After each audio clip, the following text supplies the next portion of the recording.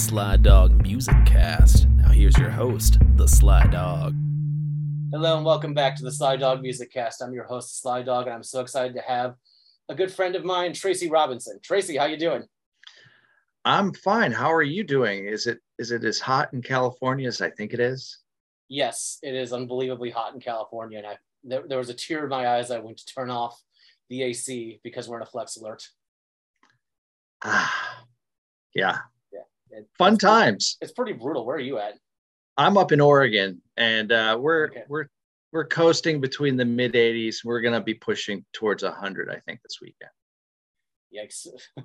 Yeah. Thank you. I'm blaming it all on California. yeah, fair enough.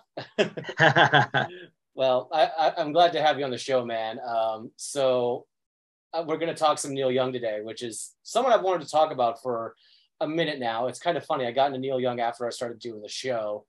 And what I found is Neil Young, much like other fandoms, the Monkees, Kiss, Tom Waits, it's a sinkhole that sucks you in. And eventually, if you're a podcaster, you end up talking about that thing you've become a fan of.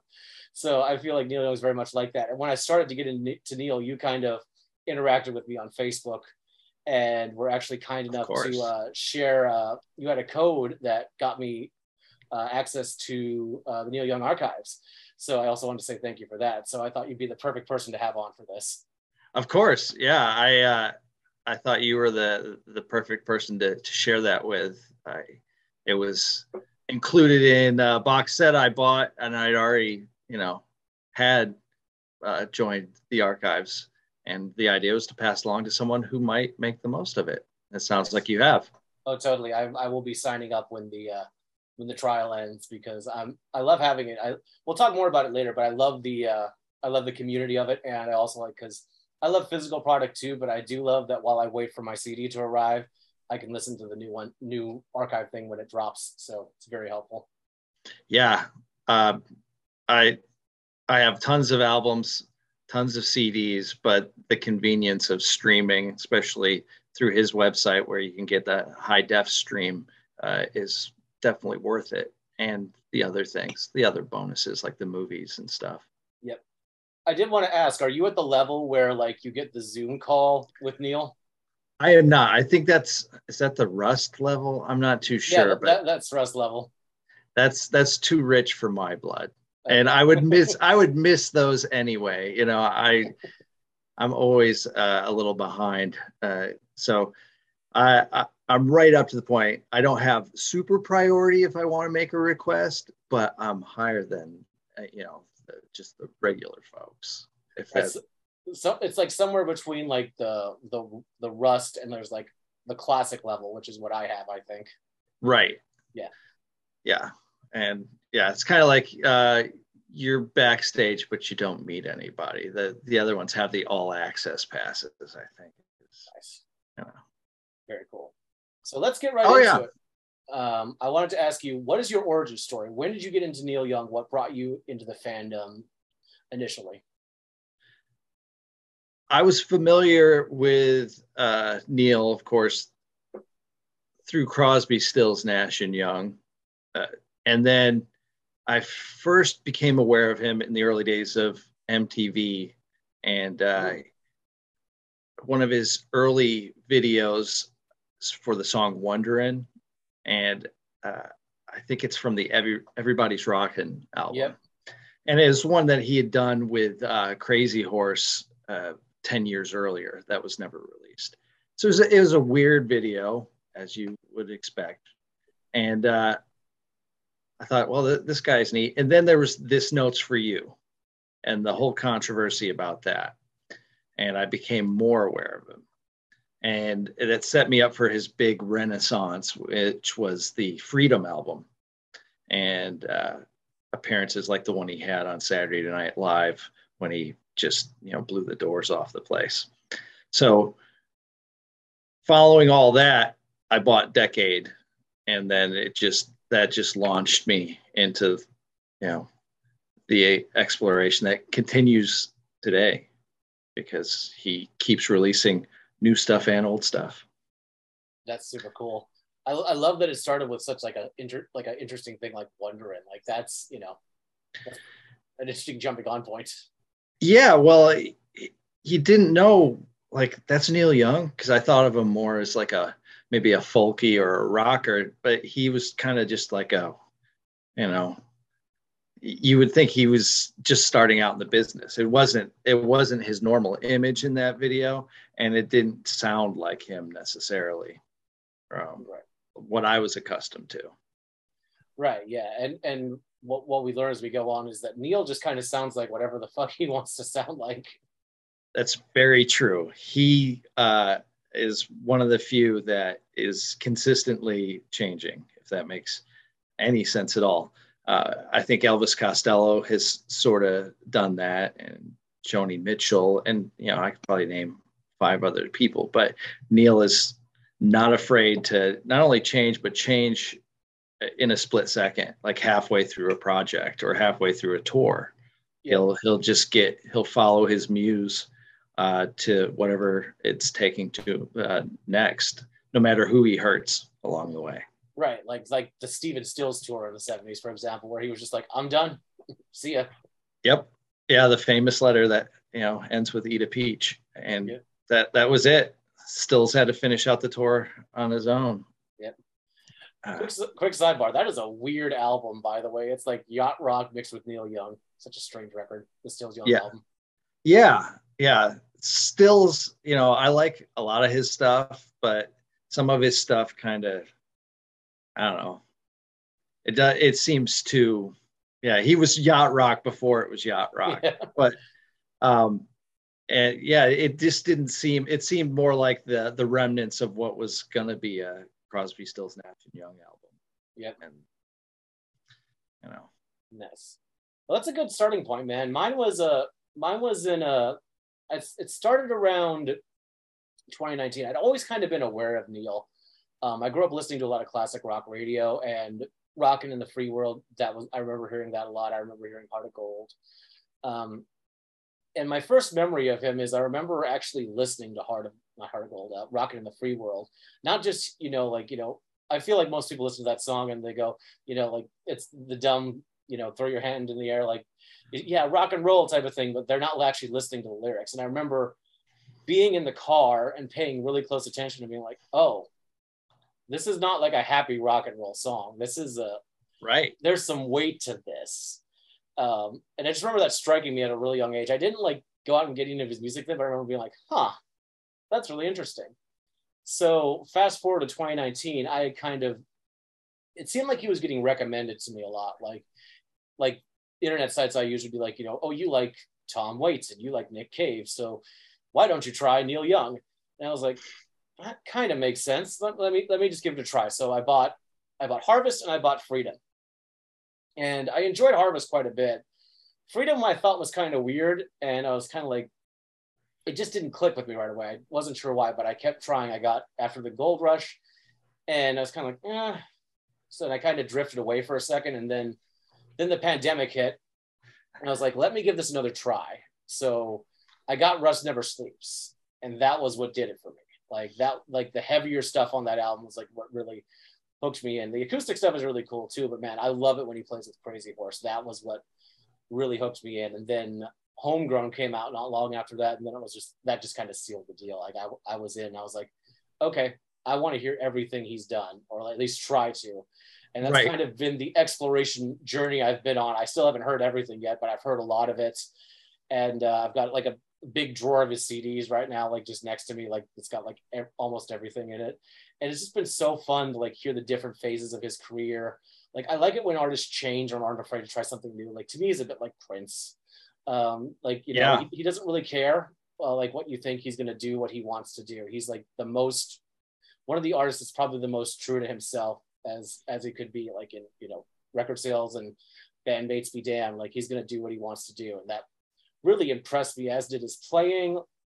Like there's something, like I want to talk about his guitar playing a little bit too. There's something so primal and caveman about the way he plays an electric guitar. You know what I mean? Like the way he hammers on that thing. Nothing sounds like it.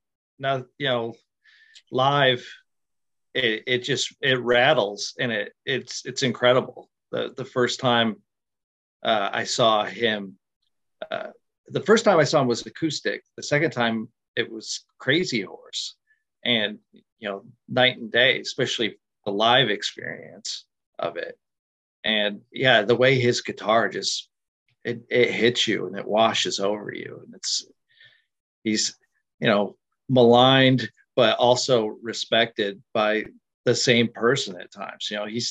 He's not a shredder, Eddie Van Halen, or he's not Chet Atkins, but he's certainly unique, and I defy anyone to match him. What he does, because I think he's the only one that knows what pedals to touch and where to set his dials.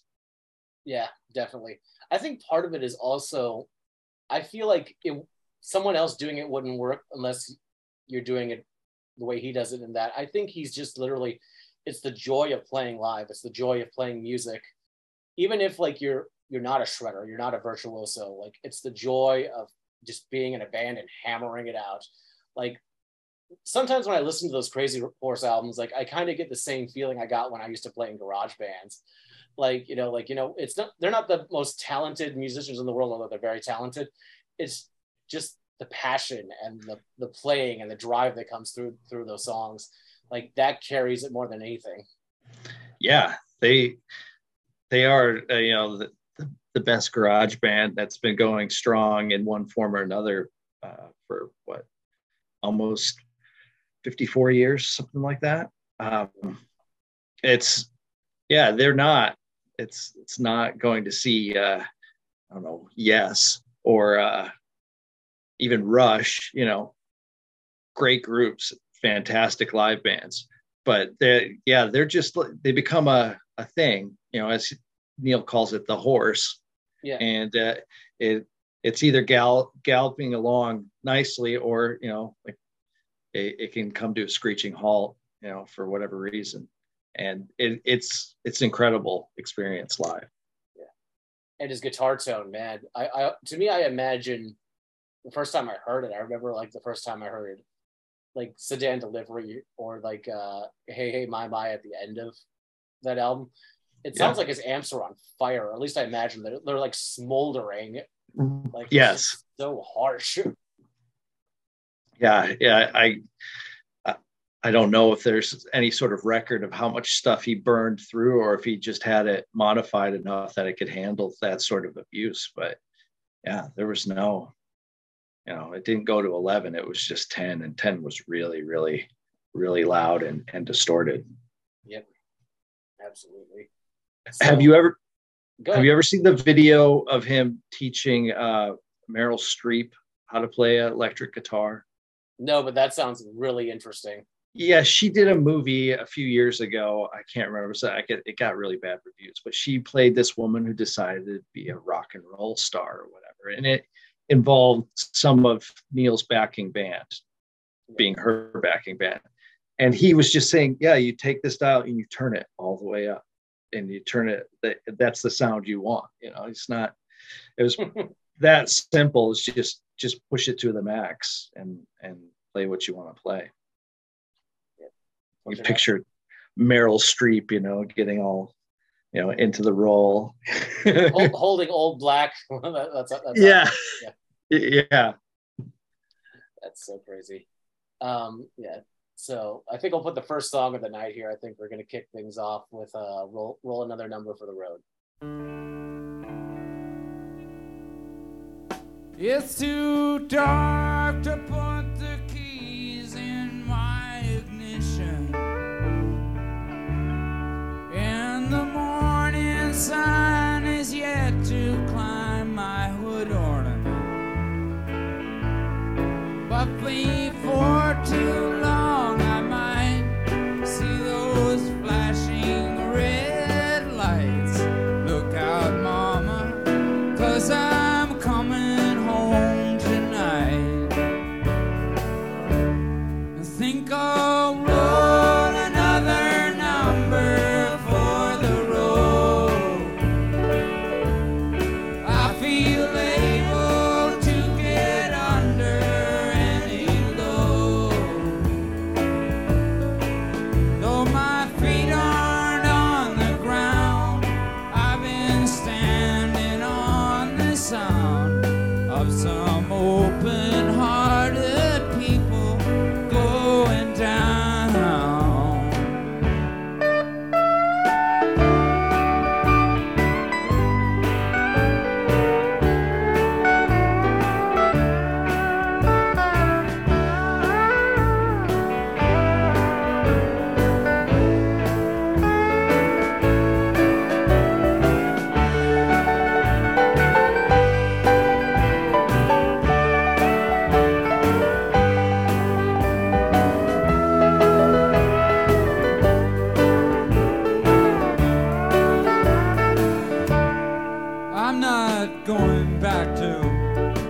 star for a while. Though I long to hear that lonesome hippie smile, I'm a million miles away from that helicopter day. Oh, I don't believe I'll be going back that way. Think I'll roll another number for roll. I feel able to get under any load. Though my feet aren't on the ground, I've been standing on the sound of some open-hearted people going down.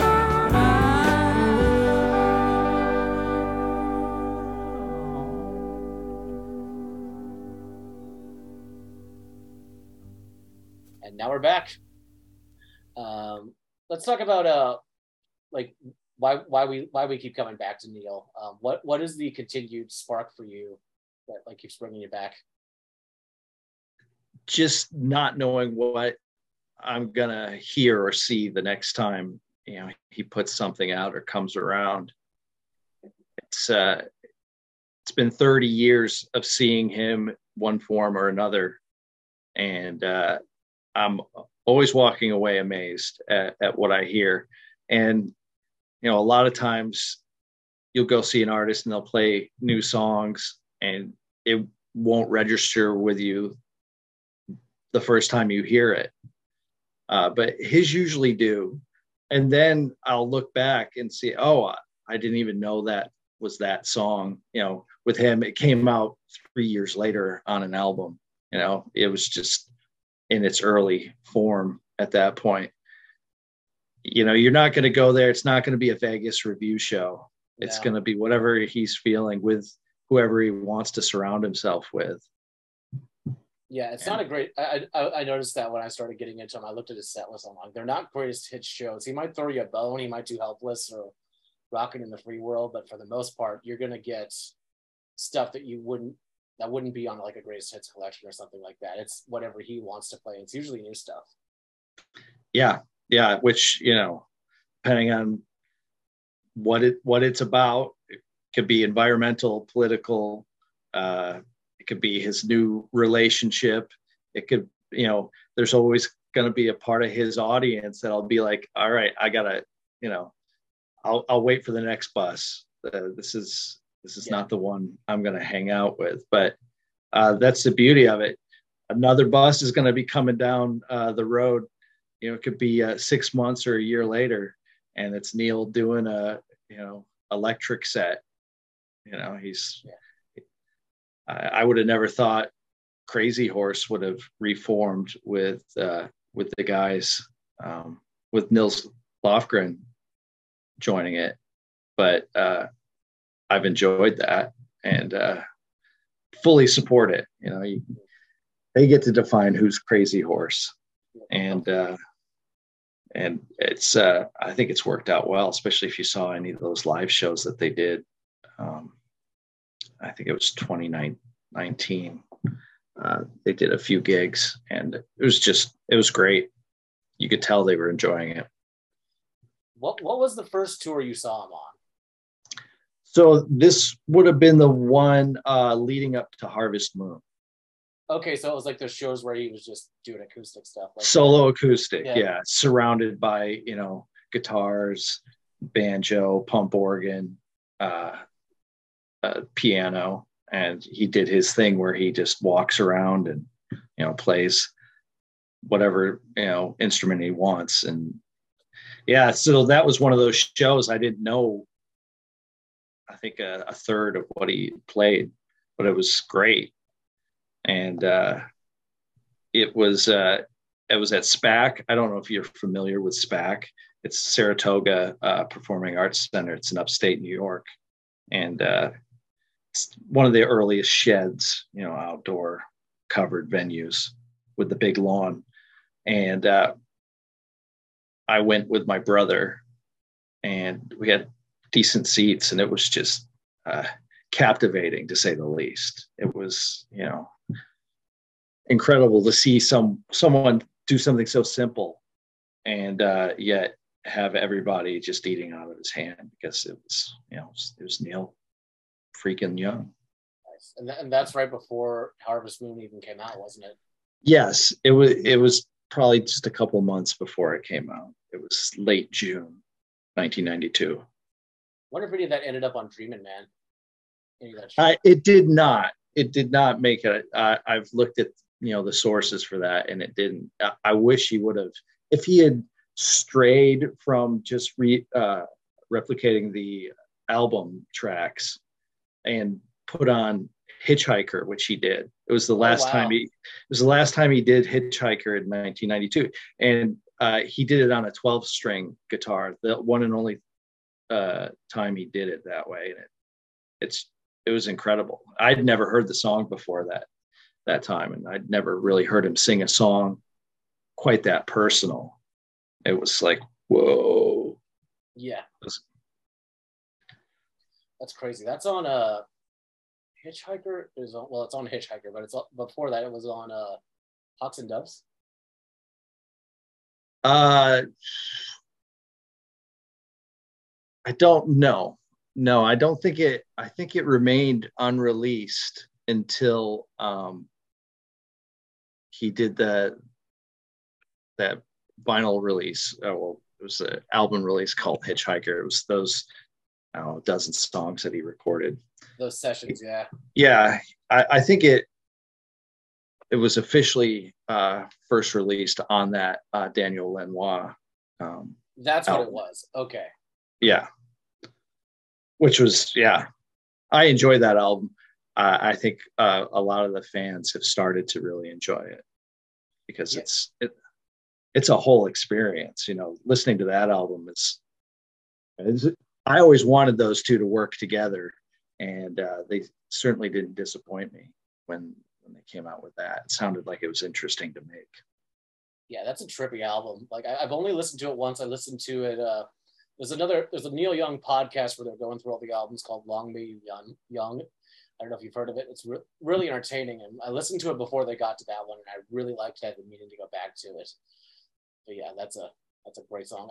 That's so cool. You got to see that live too. Was there much was it mostly like Harvest Moon stuff, or was it just a little bit of Harvest Moon and then like some obscurities? Well, I happen to have the set list right here. Oh, let's forgot about this. Yeah, he opened with Long May You Run, and then did Unknown Legend, From Hank to Hendrix, and You and Me, and Old King, and that was it. Oh, and Such a Woman. That was it from that. But so that's like 6 out of the 18 songs I think that he did. So it was a smattering. He didn't group them all together like a lot of groups would. Like here's a medley from our new album. He just sort of weaved it in there like he'd been playing it for the last 20 years. Nice. And the way he is too, the way he plays and the way his songs are, start out. A lot of times people think they're hearing, oh yeah, this is Old Man or something like that. And it's not. It just kind of sounds like it. It's kind of funny. You see that at different shows, but he's pretty good at like, oh yeah, I think he's going into something off of Harvest, and it's a brand new song. It just sort of starts the same way. I wonder if that's intentional, because I know he kind of likes to be a bit of an antagonist. So I feel like there's almost some intention to that. Like psych. Oh yeah, I think he does enjoy that. And does enjoy people, not being fulfilled. I think he'll always play Heart of Gold. He has to play that. I think, especially if he's doing an acoustic set. But beyond that, I don't think he feels obligated to play anything. And I admire him for that. Yeah. The stones on that guy. Yeah, the balls, brass balls, huge. Yes, huge. So what Crazy Horse tour did you end up seeing? So I saw them in '96. Ooh.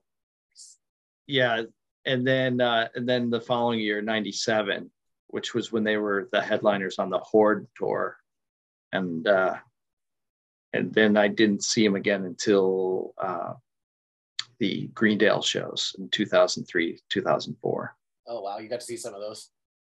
Yeah, I ended up seeing two of those. I saw one in Washington and in Portland, and that was something else too. Holy cow!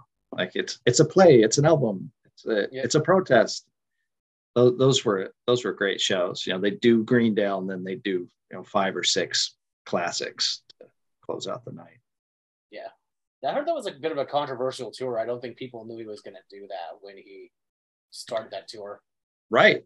Yeah, you did think you'd show up and see what was presented as like a a community play. It wasn't sophisticated sets or trained actors, but these people were acting out a story that he was singing. It was strange. It was like an opera, but it was one voice, in a rock and roll band, and everybody was just miming to what he was singing or acting out something that he was singing about. I'd never seen anything like it before and probably won't, but it'd be fun, years from now, people trying to recreate it in his absence. Yeah, it is fascinating to me.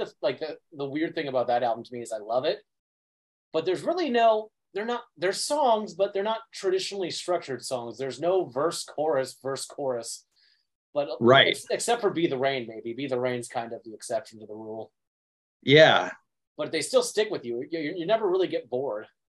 No, and it's a story that you can follow sort of, but you don't. It's like little vignettes from the lives of these people in Greendale. So you've got a bunch of things that sort of come together, and then the big finale, Be the Rain, which I wish he does bust it out every once in a while, but I'm surprised he just didn't hold on to that one, because it's a good one. Yeah, that song, that's one of those songs, like, a song is good when the hairs on your arm stands up. Yes. That one does it for me. When I was listening to Return to Greendale last night, and just thinking about it right now, just got chills. Yeah. It's so cool. Yeah, and it was a lot of fun to see that play out live. And audiences just went wild for it. At least in the Pacific Northwest. I don't know. I'm sure. I don't know if they played Peoria, but who knows how it would have done there. Yeah, crazy. Yeah, I still haven't had the pleasure to see him yet. I wonder if he'll tour again sometimes, just because the way things are now. But yeah, he's now it's how they're going to get around, because of he doesn't want to use dirty fuels to transport, or I think the whole production needs to be undertaken with green electricity or fuel down to the venue. It sounds like he wants to, he doesn't want to make the world any worse, which, dangle enough green stuff in front of the guy, he might, do a one-off here and there. But yeah, I think touring wise, I don't know if he'll be satisfied one way or the other. And there's a number of factors working into that. Yeah, I would go see, like, if he were to do some type of like one-off event and it were doable, I would totally go see him just to kind of check that off, like solo acoustic, Promise of the Real, Crazy Horse, whatever it wants to be. I would just for the experience go see him. Yeah, and it's one of those, if he's close enough, and pull the trigger, go see him, because you're gonna love it. Even if he's phoning it in, he's phoning in some really good stuff. I've never seen him phone it in, but everybody gets an off night. I don't know if you followed the Elvis Costello. Hate to veer off here, but Elvis Costello's bring it on. Elvis Costello's on tour right now. He's not anywhere near me, but he's playing all over the place, and sounds like most nights he's hitting all the right notes. And then some nights people are just, walking out disgusted. I'm like, well, that's showbiz, especially when you're in a big tour. I mean, you just can't do that over and over again. I wouldn't. I'd pay to see a bad Elvis Costello show over pretty much anybody. I've only seen him a couple of times. Yeah, because at least it'll be interesting. Like people like Neil Young and Elvis Costello, and I'll throw Joe Jackson in the mix. They keep it interesting with their set lists. Like they're not going to you're not going to see the same thing year in, year out. So even if it's an off night, you're still going to see something you've never seen before. So I do give him props for that. Well, it's, when the Rolling Stones go on tour, they're going to do the same, and nothing wrong with it. They're going to do the same sort of stuff in Europe and North America and South America. And that's what you go to expect. With Neil Young and Elvis Costello, they do a tour, and then the next tour that they do, it could be in the States or over in Europe or wherever. It'll be a completely different setup. It'll be, a different backing band or different song selection, which makes it interesting. If you want to catch every tour, good luck. You'll go broke. Yeah. I got two more questions for you about the live stuff. Have you seen him with Promise of the Real? Yeah. In fact, the last time I saw him, and it was one of the last concerts I went to for a couple of years, was in Eugene. It was May, I should remember this. It was my daughter's birthday, May 23rd. And it was a great show. It was better than I expected. He has a nice setup with them. And I think it's kind of similar to what McCartney has, where you've got these guys who can play his whole catalog. And, Neil just plugs himself in. So they can do his Harvest stuff. And then they did, Like an Inca. Oh, wow. Which blew my mind. They could go country to, avant-garde if they wanted to. And it worked well. They're a really good backing band. A lot of people, I wouldn't say a lot, but some people in the fandom kind of, brush them off as just a backing band. But they've done well. And obviously he likes touring with them because he's done quite a bit of it. Yeah, I'll get more into them later, but I will say I was impressed with what I heard on Noise and Flowers. They sound great together. So, yeah, they're fantastic.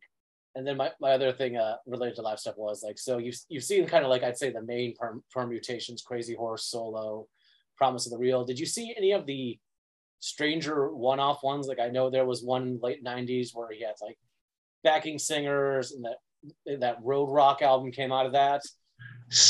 Yeah, that would have been 2000. I saw him in August of 2000. I was in North Carolina at the time. I think I saw him in Raleigh. And yeah, that was interesting. That's when Peggy started to sing backup. It was Peggy and his sister, Astrid, were the backup singers for that tour. And it was a good show. It wasn't, it wasn't blistering like Crazy Horse, but it had some good deep cuts in it that I didn't expect seeing live. And it was, you could tell the band was getting along, but I think it was definitely a strange era for Neil that hasn't really, started to come to light until recently, with that release of Toast. You get a better idea of what might have been going on in his life. And it was a fun tour, although we had really good seats, and those baby boomers. Yeah, I'm talking to you, baby boomers. Some older fans were kind of looking at myself and my wife like, why are you here? Because we were much younger than them. And we ended up moving up to the lawn because we could dance up there. Right. It wasn't a dancing section, and you really wanted to at times. Yeah, I deal with that at shows I go to. I've learned not to stand and dance a lot at a lot of shows I go to now, because I go to a lot of classic rock, so because you just end up pissing off the boomers. So it's there should be sections, Yeah. Right. Everybody should be able to enjoy the show in their own way. Yeah. yeah. But other than that part of it, we had a good time. Any CSNY shows? Yeah, so we saw them later on. I think it was it was earlier that year, in 2000.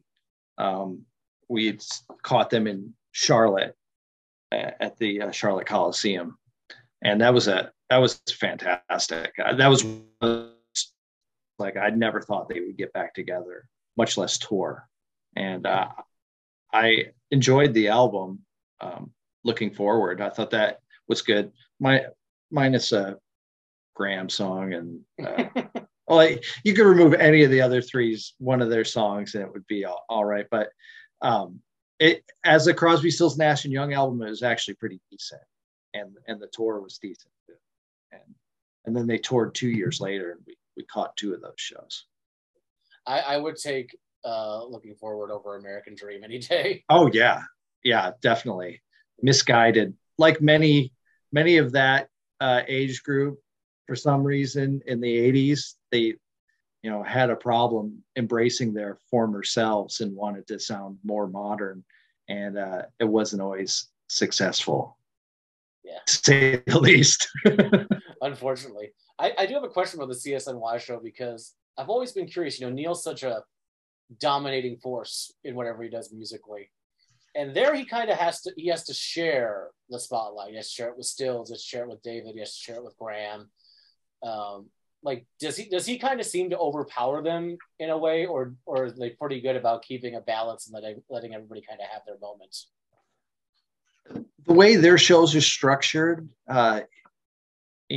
one or more of them will be absent from the stage, which gives them a chance to, you can hear, Nash and Crosby do Guinevere and not have, anybody else mucking it up.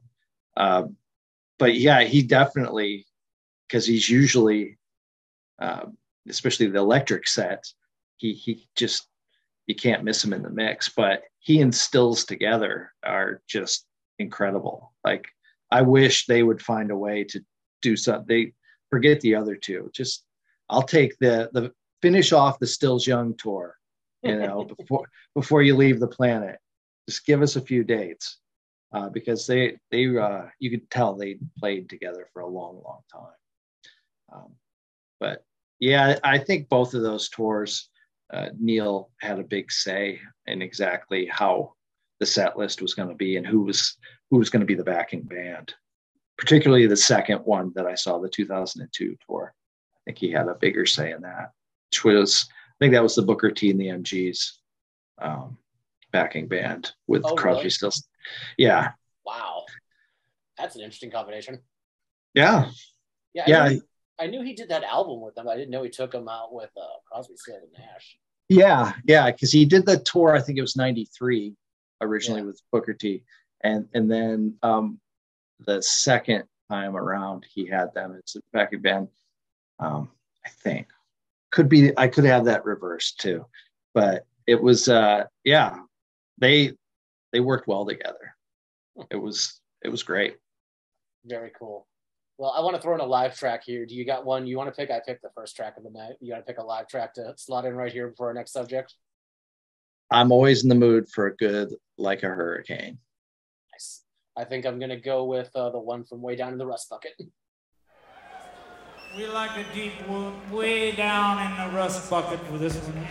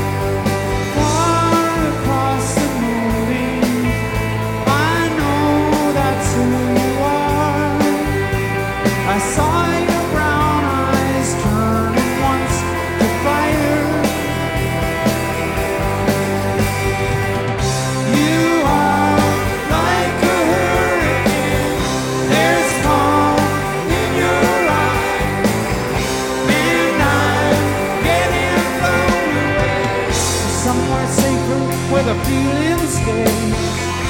I wanna love you, but I get so blown away.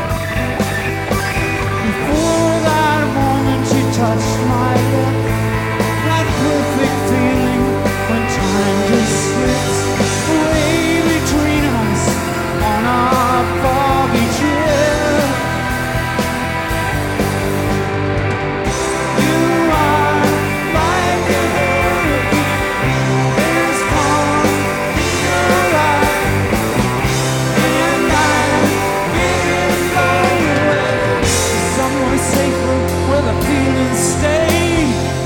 I wanna love you. I wanna love you. I wanna love you. I wanna love you. I wanna love you.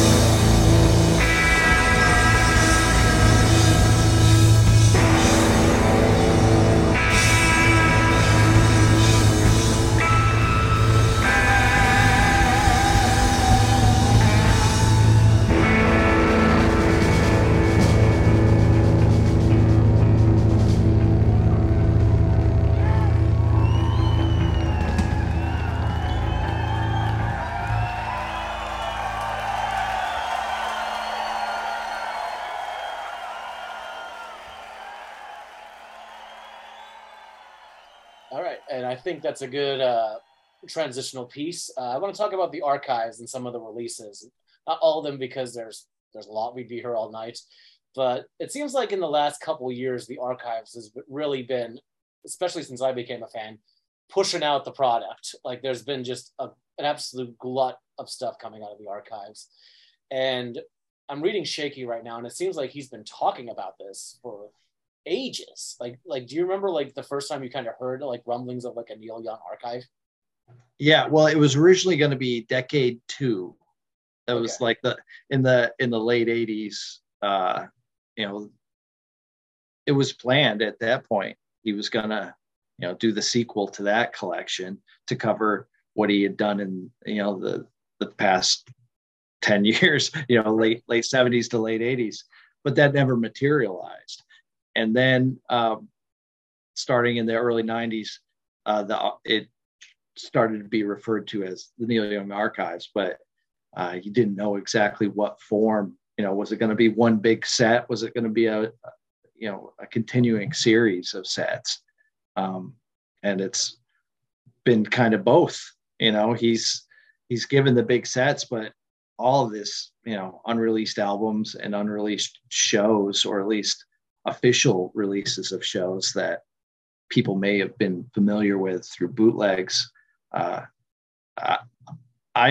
wish other bands would do what he does. I mean, some kind of do, but to provide not only the digital access to it, to also put it out in, you know, CD and quality vinyl, and, you know, give his fans every opportunity to buy it with whatever form would suit their needs, which in our case is probably a couple of different forms. Yeah. It's like me buying Pet Sounds for the 15th time. You know, it's like, well, I don't have this copy, you know. Sure, I have other copies, but I don't have this copy. I swear I saw on a Beach Boys meme page recently, like something about, like, you know, me buying the 50th anniversary of Pet Sounds while looking forward to the 60th anniversary edition of Pet Sounds. Yeah, Exactly. Speculating. Yes. Yeah, totally. Yeah. Do you remember when the website or like the app went live? Because like I didn't know that existed until I got really into Neil Young and people started it. Like on that podcast I mentioned, they always mentioned the archives and using the app. So that's how I became aware that that was a thing. Yeah, I guess it would have been 2017, Okay.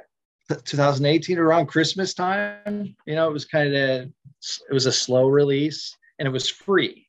It was free initially, so you could get used to it and understand what he's trying to do. It was on the heels of the first box set, and that kind of had the idea of the filing cabinet and organizing things the way he has. But the website, yeah, I wish I could remember the exact year it went live, but it was rolled out for free, and then I think after a year you could start paying for more access and exclusives, whatever those were. Hadn't quite progressed to the 3-tier thing that it is now, but I followed it. I gladly handed over my, I think it was $20 at that point to have access to all that stuff, and haven't regretted it.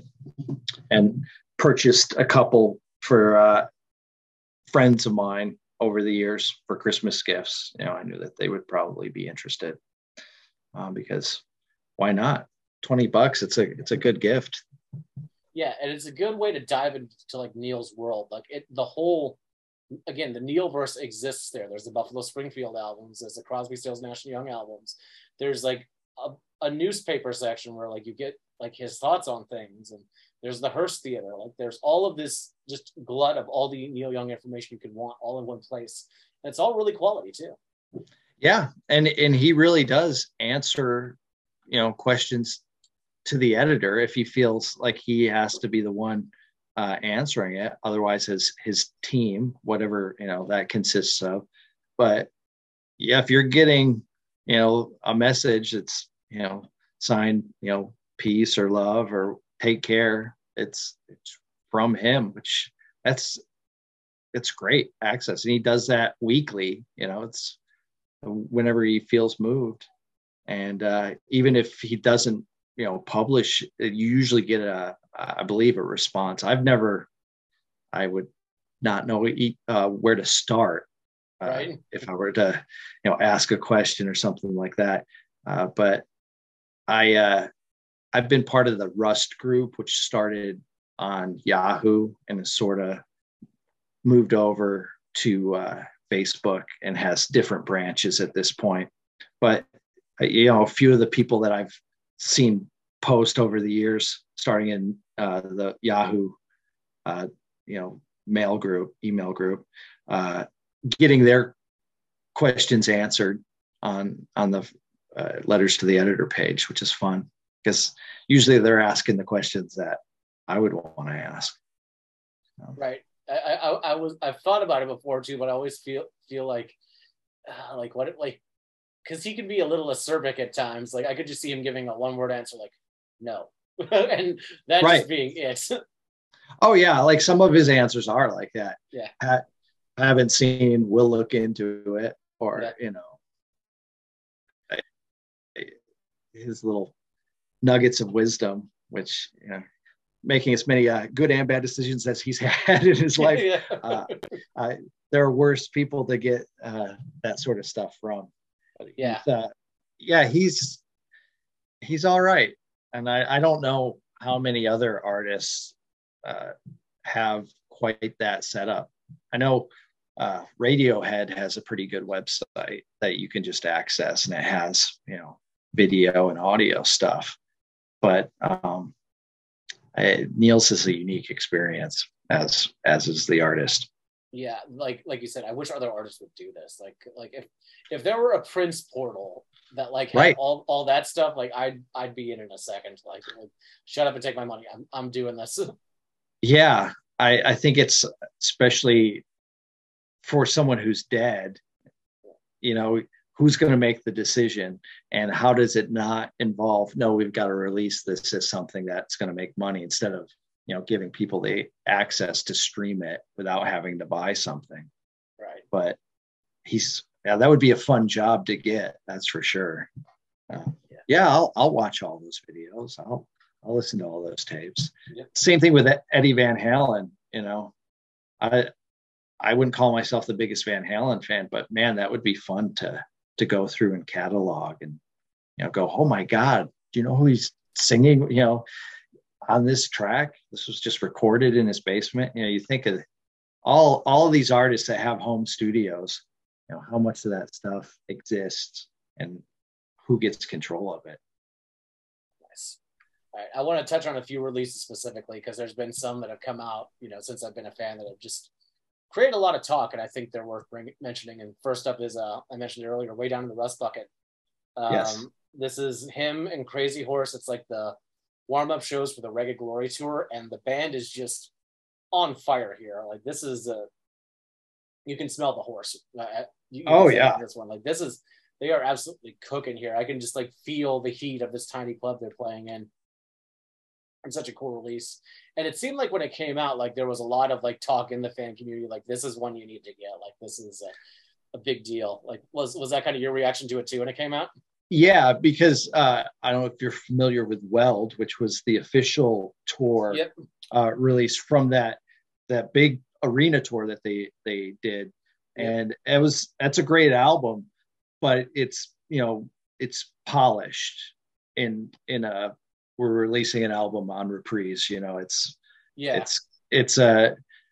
not what I would call slick. There's of course no manipulation, auto tune or anything like that, since it was the early 90s. But this release is it's caught in the act. That show existed in the trading circles as an audience tape for a long time. Oh wow. And so I was familiar with it, but hearing the soundboard and seeing the video of it is just incredible. Is there full video of it, or is there just like, I saw a clip of Cinnamon Girl on YouTube? Yeah, no, it's the whole concert. Oh, wow. Yeah, you can buy the DVD or stream it through the archives. I would love to know what he hasn't documented, because that list is probably shorter than what he has. Right. Yeah, that's the stuff I love to see.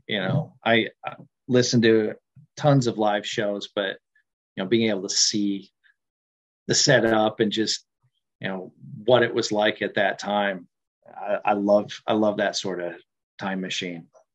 And this was a big renaissance for him too. Like this is kind of around. So you got Decade at the end of the 80s, right?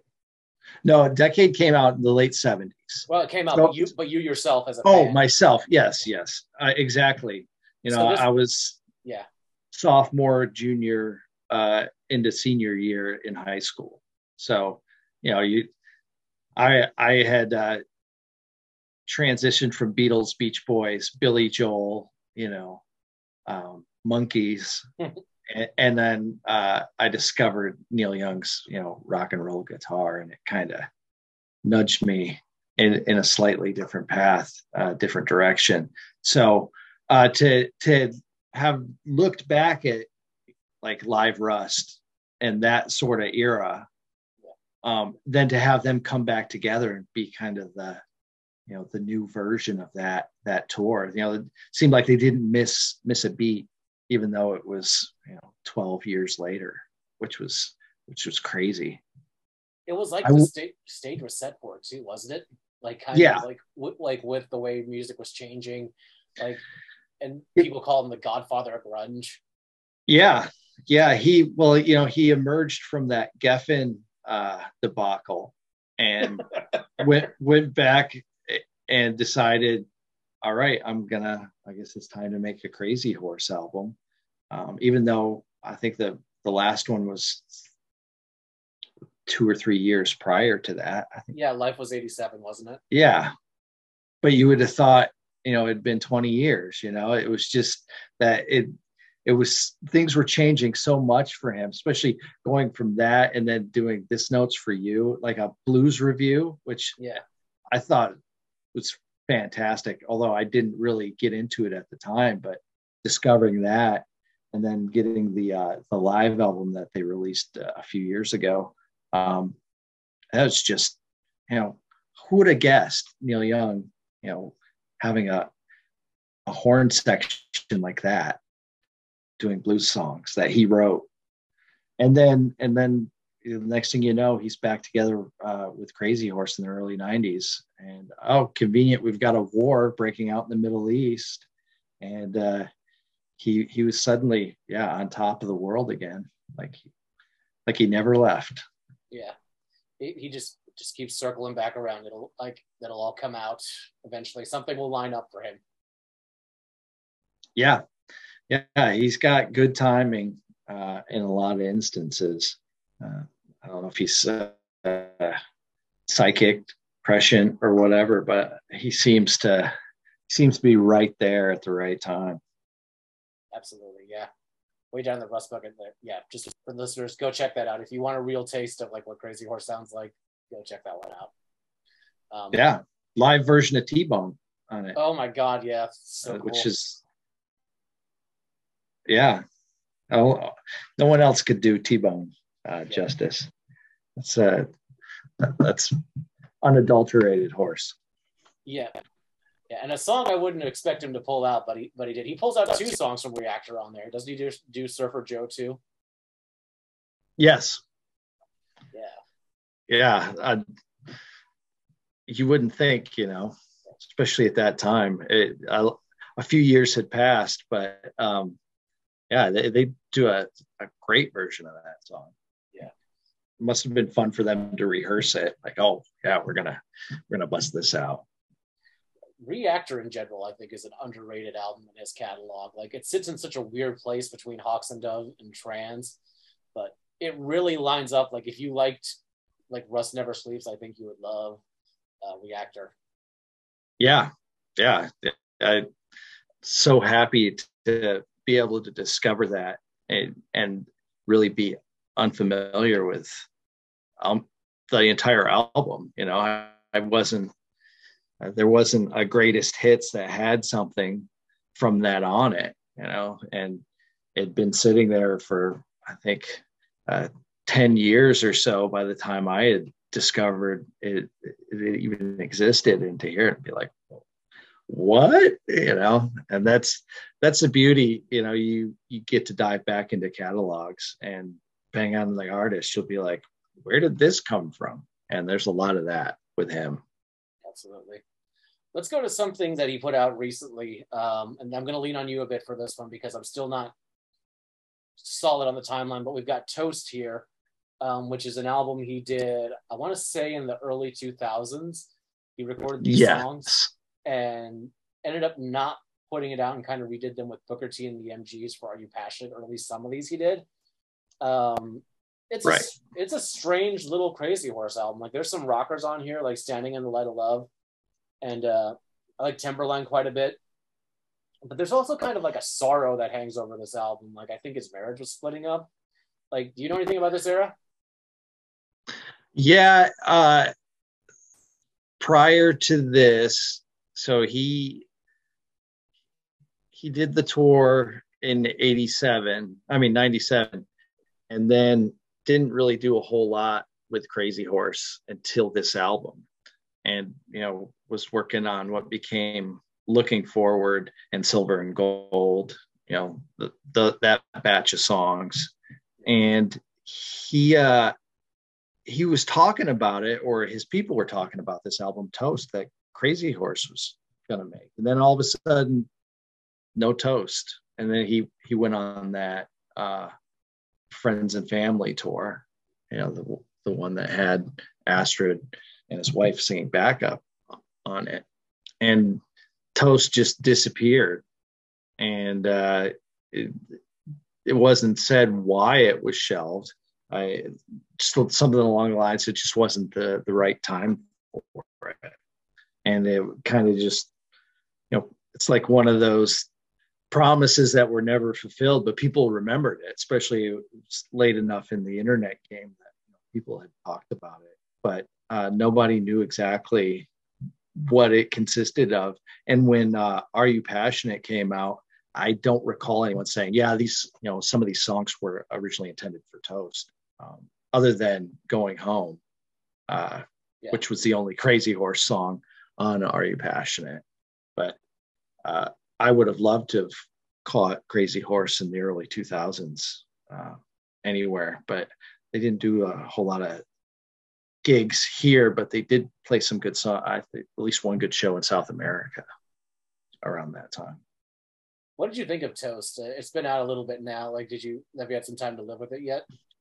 Yeah, I like it as a later Crazy Horse album. If you follow the progression from, let's say, Sleeps with Angels onward, they were kind of more into crafting soundscapes or sort of feelings instead of that perfect, 4-minute rock song. They were kind of, singing about what they wanted to. And it was, I enjoyed it. Parts of it are heartbreaking when you look back at what was possibly going on. If he was unfaithful to her, obviously not for the first time, and it, causing a great, upheaval in their personal life, but somehow they got it back together. And then,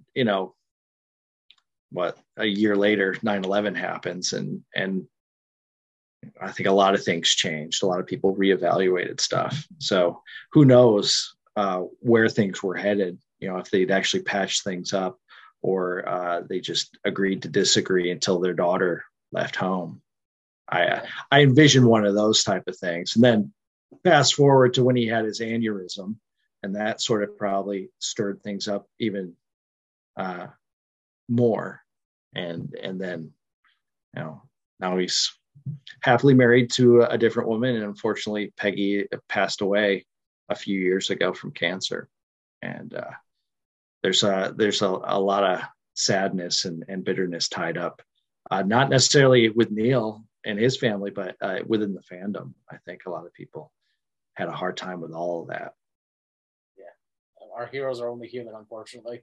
Yeah, and Toast is kind of, maybe the first inkling that there was trouble in paradise, like real trouble. Yeah. And that's why he said, no, gonna hold on to this one. Maybe we'll call off the lawyers, and I'll promise not to release the album, at least in that form. Yeah.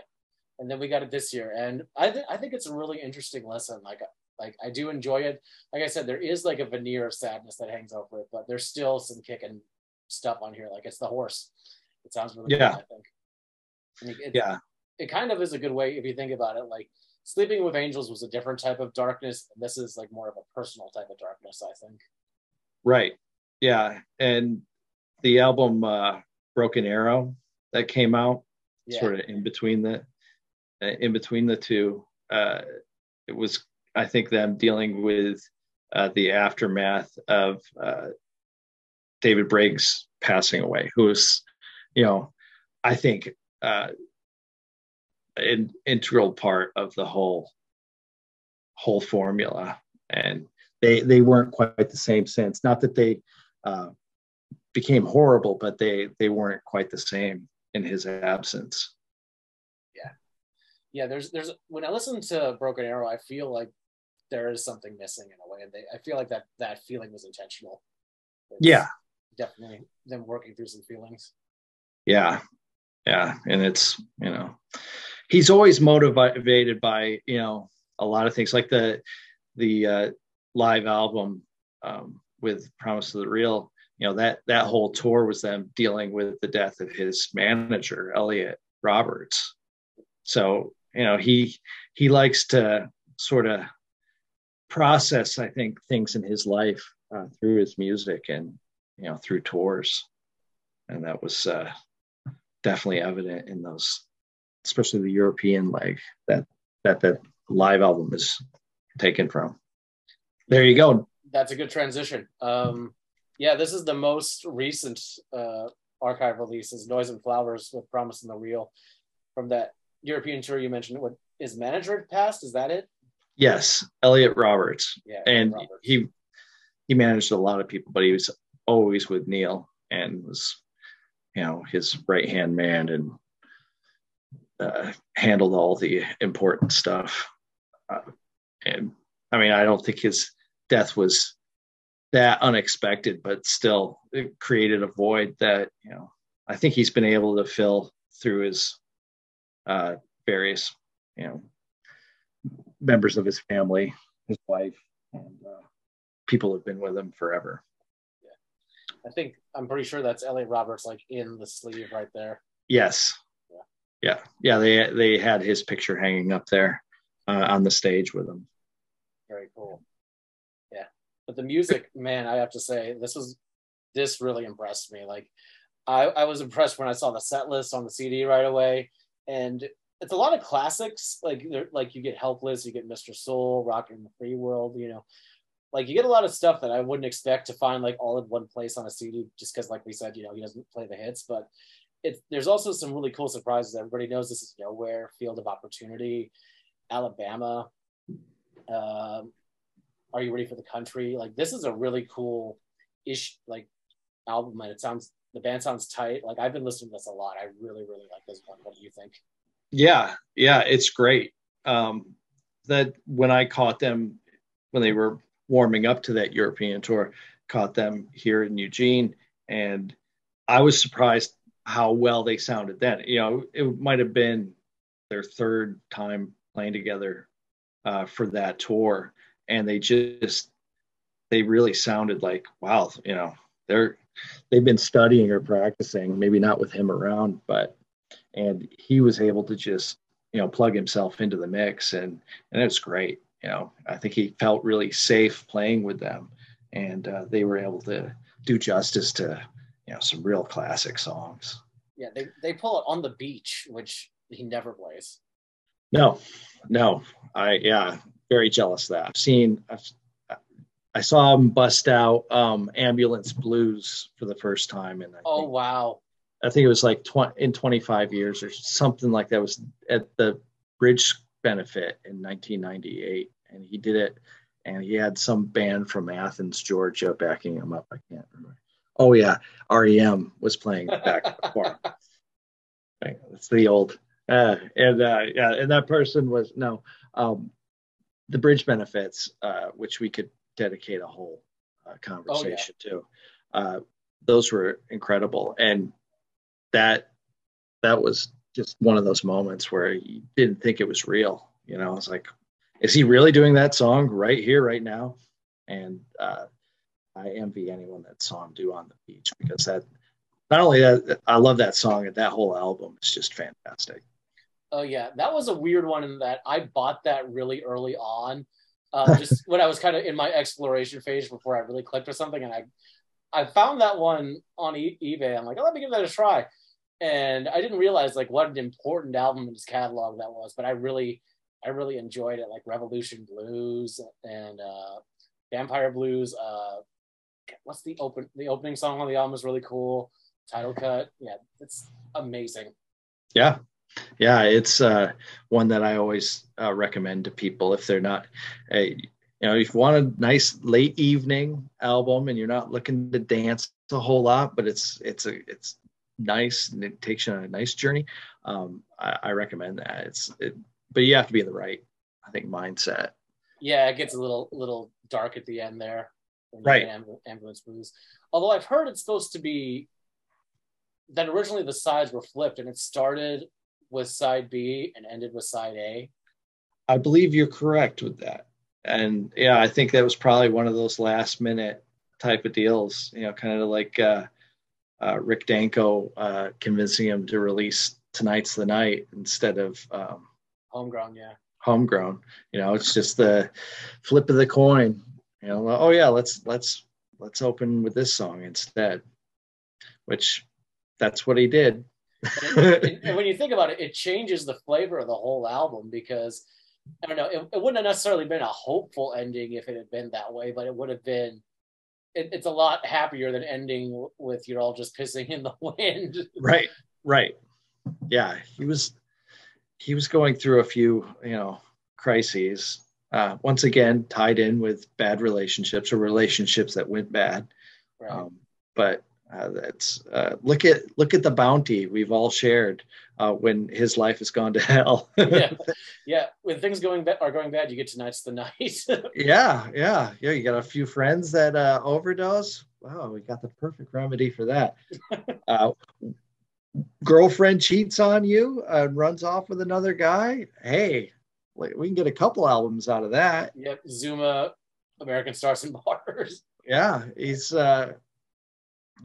his Horrible Time is our top 10 list of Neil Young albums. That's worked out for everybody. I think one of my favorite things I've heard someone say is that Tonight's the Night is the sound of someone pressing pure tequila into vinyl. yeah. If you get real close to the grooves, you can almost smell it. Yeah. That's what I loved about the volume 2 of the archives. That whole CD is just, it's mainly parts of the album, but you also get the in-between stuff, and you could tell that they were loose, to say the least. Is that the Live at the Roxy? No, it was the actual the Roxy's, definitely. They're enhanced in any number of ways, but no, just the album cuts, Okay. You could tell they weren't on tour. They were just recording an album like they were on tour. They were definitely, I don't know if you call it partying, but partaking in certain probably substances and liquids, and then hitting record. Interesting. Does that have the raps too, like the candy bar rap and all that stuff? Oh, you mean the live album? Yeah. Well, the studio one, like where they're like live in studio. No, nothing. Yeah, just them recording, just recording the album. No, but I do like the candy bar rap. That leave it to him to talk about that when he's got people paying to see him. Like, fucking Neil, man. Fucking Neil. Yep. Man. I love it. But yeah, Bring Noise and Flowers Home. I think this is a great release, and if you're a Neil fan, you haven't heard this yet, do yourself a favor. You're in for a good time. Yeah, the only complaints I've read about it, and this is from we'll call them boomers, even though they might be closer to my age, that there's not enough space between the songs. There's not like it's too condensed. There's not like, I guess, sounds of them tuning up or sipping from their aluminum water bottles or whatever. But I thought, but look at all we got. They squeezed a lot on that release, and I wouldn't. It's not necessarily trying to capture the live concert experience. I think they could have piped up, the audience louder if you wanted to do that, or just done like Kiss and just done canned sounds of people cheering. Sorry, Kiss. There's they deserve it all. Yeah, but it was it's great versions of songs that he doesn't play normally. Enjoy it, because he certainly was. Absolutely. And I think, I could be wrong, but it seems like with the electric sets, he doesn't talk to the audience that much. It's just play a song into the next one, play a song into the next one. And it doesn't help that it's all those are pulled from different shows too. So right. There's not going to be that consistency. Yeah, you don't want to construct something that didn't happen or mislead people. Similar thing, worked in the 90s when the You're the Horse live album came out. I don't know if you've heard that one. I have. I like that one quite it's tied in. Yeah, you got Prisoners of Rock and Roll on it. There's some good stuff. And nobody was like, oh, that wasn't like going to one of those shows in '96 or whenever. It's just good versions of him playing his songs live, and that's enough for me. We got enough, official releases of shows and stuff that people have shared over the years. Just enjoy these official releases. Maybe someone new will listen to them and go, wow, this is great. Exactly. Kind of like I did. Exactly. So the next ones I want to touch on is, it seems to be part of like an ongoing series, like a sub level of the archive series. Like there's like the archive releases, and there's the official albums, and now there's these official bootlegs. As the first one was Carnegie Hall, 70. Then we got 3 at once earlier this year. We got Citizen Kane Junior Blues. We got Royce Hall 1971, and we got Dorothy Chandler Pavilions 71. Like all 3 of these, all 4 of these in really quick succession. And just again, more great live Neil, more from the acoustic era. With the exception of Citizen Kane Jr. Blues, they kind of all come from the same era too. It's that after the gold rush, pre-harvest time. Right. But it's fascinating to hear though. Like I love that stuff. It's a different side of Neil. He's kind of more plain spoken with the audience and interacts a bit. Yeah, he's still new to it, and while he's discovering himself, he still hasn't, he doesn't know if A Man Needs a Maid is gonna, connect with people. These songs are being played for the first time for audiences, and you could tell he was a little reluctant, at least in the releases that cover the earlier part of it.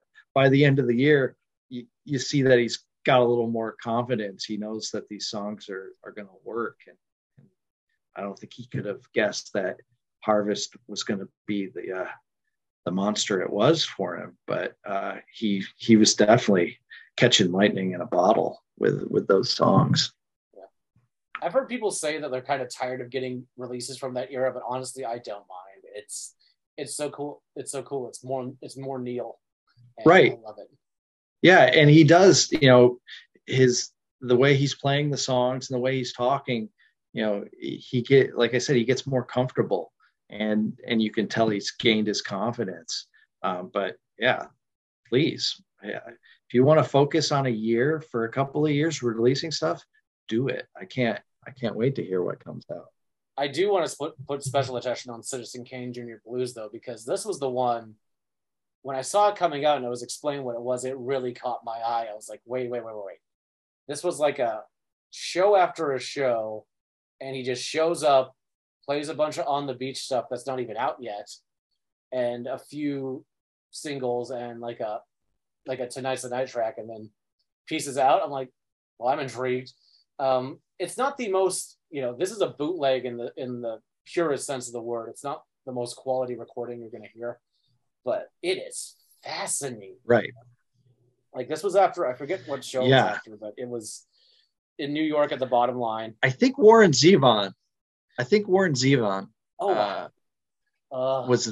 was the headliner that night, and they're like, stick around. Yeah, we've got someone else for you. I don't quote me on that, but I think that's the truth.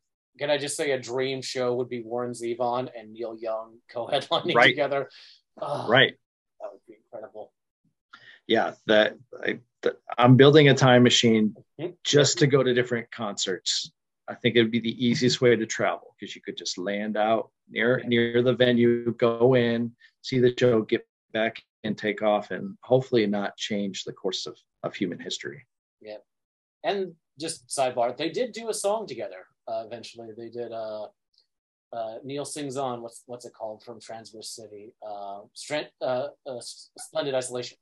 Yes. Yeah. And Warren, I believe, did the Bridge to Full Benefit in the early 90s, but I don't know if they formed anything together. But yeah, they were definitely friends, as most of those guys out there were, whether they wanted to be or not. Yeah, they were all kind of part of that Laurel Canyon scene, although I'm not sure how Warren really slots into that, but because he was a little more extreme. But yeah, he was part of that scene. Right. Yeah, and I don't know if he ended up in Malibu like everyone else seemed to when they left the canyon for the coastline. You know, I'm sure he played a part of that too. But yeah, they all had strange trajectories out of the canyon, to say the least. I mean, Zevon was touring with the Everly Brothers. Yep. He was their musical director, which blows my mind.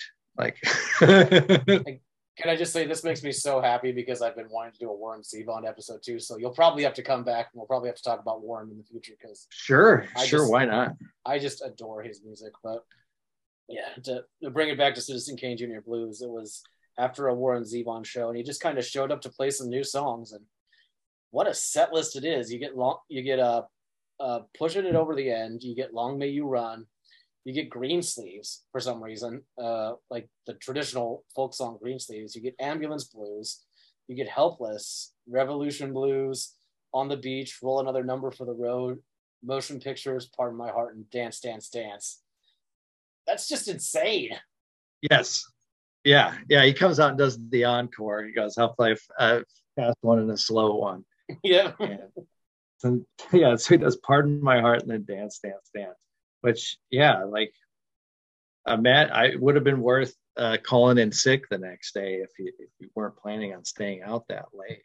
But that, once again, that's one of those shows that had existed in the trading circles for a while.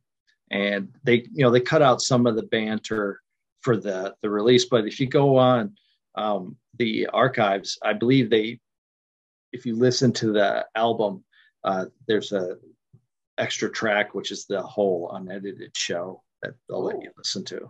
Yeah. Well, you might have sealed up my Friday plans then. Yeah. It's worth it. And he talks about just about everything. He was pretty talkative that night for him. But I think it was an interesting time in his life where he was just figuring out a whole bunch of stuff. I do think it's funny that like one moment that kind of like it catches me off guard every time is he's doing Ambulance Blues. And I'm just so used to kind of like when I listen to it, I'm just kind of like trying to vibe on it and listen to the words and just be like, wow. And then he gets to the part where he says, you're all just pissing in the wind. And the audience laughs. And it like pulls you out of the moment a little bit, but it's kind of funny because you're like, oh yeah, they haven't heard this yet. They're not as transfixed as you are by this classic that's happening right now. Yeah, and it does come out of nowhere too. It's kind of like, whoa. I think it's people laughing at it, also that sort of nervous laughter. Like, is he singing about us? Is he singing about critics? Is he his friends? He's not messing around. But yeah, I know exactly what you're talking about. It's like, yeah, it's hitting differently because it's a brand new experience for everybody. I'm curious. Sorry, go ahead. I'm sure it's like Woodstock, but there's 500 people there, but there are probably 3,000 walking around saying that they were there that night. Probably. I'm curious. So you said had you heard this one before it was released, like back in the tape trading days? Yes. Yeah. So is this any better then? Is this cleaned up to be a little better than what you had heard? Yeah, it's the same recording, but I think they've got a lower generation and they did some equalizing or whatever. But like I said, the official release has a couple of things edited out just to make space for the music, but it's not. It was always a decent audience tape. Now it's a slightly better, decent audience tape. Yeah, it's not terrible. Like it's something that I've been able to, like, I've never played the whole thing for my wife, but I can sneak on a track from it every now and then. She doesn't go, "What are we listening to?" If you put on the right number, it's like, "Oh, we're just listening to Neil Young." Right. Oh yeah, I grew up in a house with a mom who did not like Neil Young's voice. Oh man. Yeah, and she would always, give me a stern look when I was playing it. So that's when I purchased headphones. Made everybody happy. Well, then you get to hear more. Exactly. Yeah. It still took me, I to this day I can listen to all sorts of artists and hear stuff that I just didn't pick up. The gazillion other times I've listened to something, which it blows my mind. Headphones do help, especially with that Les Noise album with Hitchhiker. I need to do that. I've only done that just on the stereo. I need to give that a proper headphone. Yeah. I want to do that with I kind of intend to do that with every album that really strikes me, and that's one I'd like to. I want to do it with American Stars and Bars, especially with what's I can't remember the name of the trippy song he recorded in his living room. It's right before a hurricane, but right after Star of Bethlehem, I think. It was recorded on a tape recorder or something, and it was pulled out of the set. I'm gonna go in the Magic Needle drawer to find the name of the song. Here we go. Will to Love? Will to Love, yes. Yeah, there's all kinds of little audio verite going on in there because it's just recorded off the air. Right. Yeah, it's kind of like the song Soldier. It sounds, you can hear the wood burning in the background. I just love that. If you could smell it, it would be even better. But yeah, it's not trying to be slick. It's not a sterile environment. He's someplace doing the song, which we're all for. And during the pandemic, he was doing those barn concerts, which is basically him with his chickens. Yeah. Yeah. And no one else could pull that off but him. It's makes perfect sense. Anyone else would be like, who's that fool out there with chickens? But right. There was something that it just seems so right. Neil Young singing Homegrown to his chickens. Yes. Yeah, that was great. I loved a lot of the things that artists were doing for their fans. And I was glad he did that. It's the beauty of technology. It's definitely one of the highlights of anything. Nice. I'll look back on that over a lot of other things. Yeah. Well, I will say Citizen Kane Jr. Blues is my favorite of the bootleg series so far. I don't know if he's got any more of these slotted, but I hope there's some coming. And I personally would love a live album. I'd be fascinated to hear something from the Trans tour because that's an era I'm kind of obsessed with. But yeah. Yeah, that would be great. All really cool stuff. Yeah. Well, before we move to the next section, I think I want to play another song. So I'm going to pick something from one of these archive releases. I think I'm going to go with Field of Opportunity from Noise and Flowers.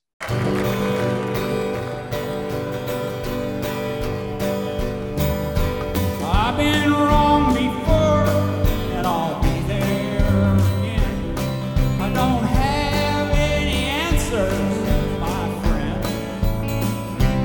Just this pile of old questions my memory left me here.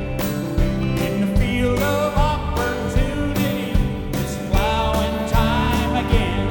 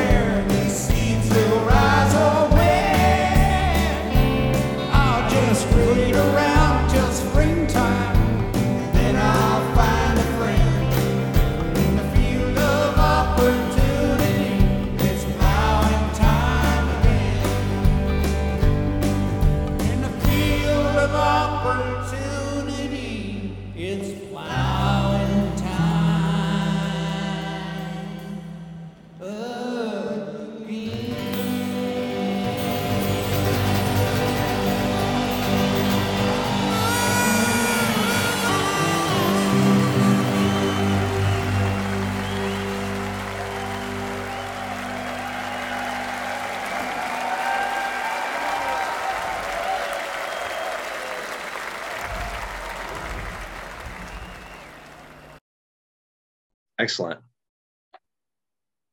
All right, we're back. So the other one of the other ones I wanted to touch on was the first Neil Young album proper to come out since I've been a fan. That wasn't like a archive or like a bootleg release or like something like Homegrown, which was recorded and shelved. Barn. This kind of snuck up on us last year. This new Neil Young album with Crazy Horse, and I was primed and ready for this thing. I think you gave me the code to get the archives like right before this came out. So like I was living in the Neil Young world at that point. Like I was primed for all things Neil, and man, this thing did not disappoint. I really like this album. And that might just because I'm such a new fan, but there's a lot of cool stuff on here. I like Heading West. It's very reflective. I like Change Ain't Never Gonna. It's kind of a cool song. Canarican. It's another just rager. I like They Might Be Lost quite a bit. This thing is just so cool. What's your reaction as a longtime fan? Did you dig this one? Yeah, and it's an interesting album because it sort of, just picks up and you're thinking, oh, like, all right, where's this going to go? It's not going to be a blistering, we're going to come firing out of the gates, but it just picks up speed as you go along. Even, by the end of it, I don't know if it's, sequenced in the order that it was recorded, but they definitely tighten up by the end of the album, and it's a nice journey, and you're wondering exactly what he's doing. But once again, he's very reflective. I think it's the company he's keeping, but also the current times. Colorado, I think, was more of a broader overview of things that are going on. I think this is more of his personal side, and it's got some really, really good music in it. And by the end of it, you kind of wish there was more. I wish there was a couple more tracks on there, because I think they would have just been knocking them out of the park at that point. It's a great album. It's definitely unexpected. Like you said, it just came out of nowhere. I'm excited. They're recording or have recorded with Rick Rubin for their next album. Oh, wow. And yeah, I have no idea what that'll mean. As long as he's not mastering the release, I think it's got a chance to being really good. But they're definitely settled into this new version of Crazy Horse, and I hope it gets released.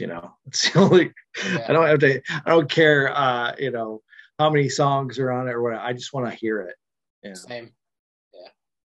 Yeah. It definitely came out of the gate interesting too, because when I saw there was a new single with Crazy Horse, I was like, okay, this is going to be a rocker. And the first thing we got was Song of the Seasons. And like, oh, this is nice and gentle and right, very, very acoustic. Not a bad song, just like not what I expected. Yeah, exactly. And then when you get the album, it opens with that, and then the next thing you know, you're like thrust right into like, okay, this is Crazy Horse, by the way. So you get Heading West. So yeah, you get a little taste of everything. Yeah, and I like that he's given that sort of variety. He doesn't feel like it's got to be a totally rocking album. He's just enjoying the whole process. And that's one thing. I haven't watched the movie Barn. It's like the production of it, but I'll catch it one of these times. There's already a bunch of stuff I haven't watched, not only on his website, but all over the internet. And hopefully I'll get a chance to watch that someday. I want to watch the Noise and Flowers concert film too, which I hear great things about. Yeah, there's supposed to be a hidden track there too, apparently. Like, stay through the credits, you get another song. He's not afraid to do that sort of stuff. Yep. When he got back together with Crazy Horse a few years ago, there was, they released a video, and it was just them. The music was just them warming up in the studio, but it was, I don't know how many minutes long, 20 or 30 minutes long, just Crazy Horse playing together, and people were going nuts. Like, this is new music, this isn't just a simple backing track. So I think he does that too with, I don't know if you've seen the Heart of Gold movie. It's on my watch list. I'm starting to realize there's a lot more Neil Young media out there than I thought there was. Like there's that. Like he made like a few movies like consistently.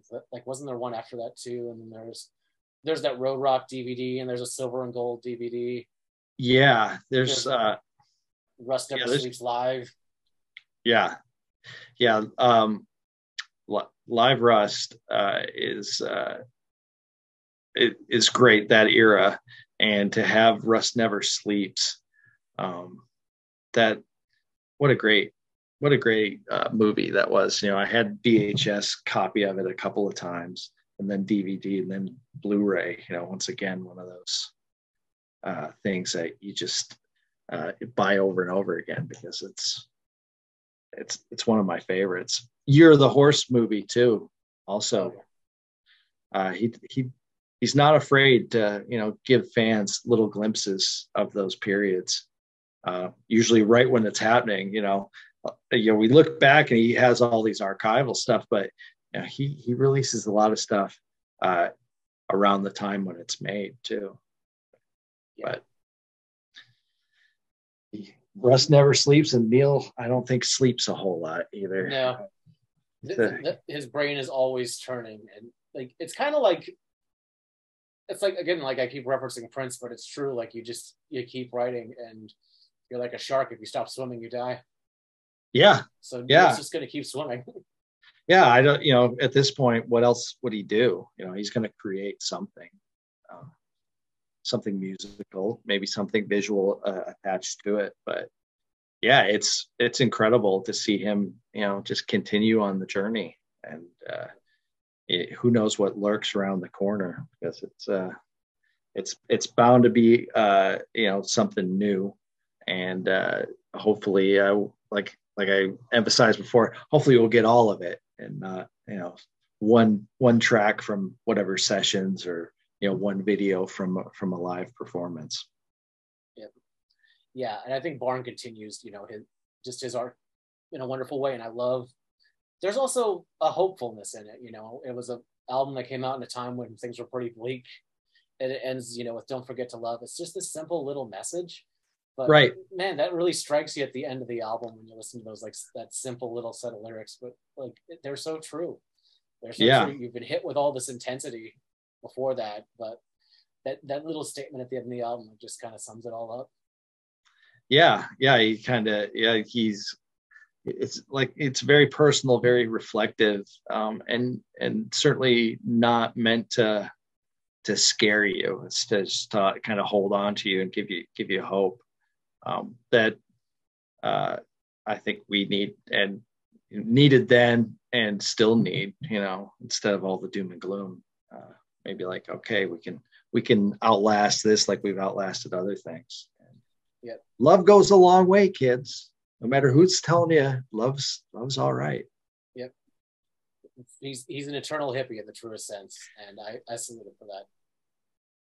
Definitely. One of the good ones too. Yeah, one of the good ones. Not one of those bad hippies. Yeah. Or like people that jump ship. I know I need to listen to Psychedelic Pill, because I feel like I keep hearing there's a song on there where he kind of critiques, people from that generation, like you guys said you stood for something and you didn't. Like I think Walk Like a Giant, I think. That song? Yeah. That song, especially the live versions, that song was huge. I didn't see that tour, but they would take that giant out for like a 20-minute walk. Whoa. And he's not afraid. You think of Thrasher. He's taken swipes at, I think, Crosby, Stills, and Nash for the most part. And then Hippie Dream from the 80s. That was a mainly a swipe at David Crosby and what he'd done with his life. But yeah, he's roll another number. He's not going to go back to Woodstock for a while. He's always had that love-hate relationship because of the hypocrisy and excess and all that came out of what was supposed to save the world. but he's not been afraid to rock the boat and has continued to do it. Not at all. Yeah. And I really do admire him for that. Like, he could easily have, like, towed the line, kept things to himself. Nah, he just does what he wants, and he continues to stick to it, whatever he says, and put out an album. He doesn't care if it sells 10 or 10,000 copies. He believes in it. So it's really admirable. And he's got people that believe in him and allow him to do it.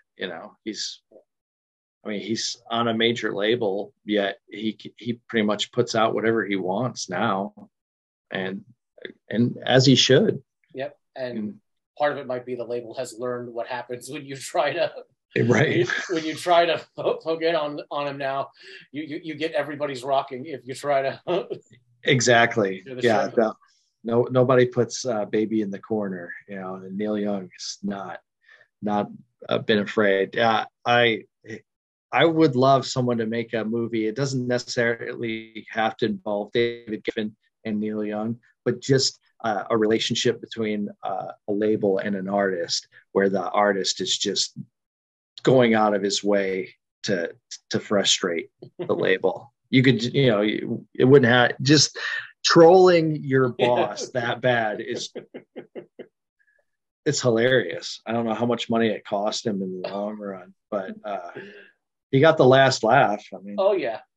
I always wondered, what went through David Geffen's head when Freedom came out. Like, if he went and checked it out, on release, and he was just like, bitch. Yeah. Yeah, exactly. You go Freedom, and then Harvest Moon. I mean, he would have loved Neil to release an album like Harvest Moon, 10 years before. But I wonder sometimes what would have happened if they let him put out Trans and just said, okay, whatever you got next is fine.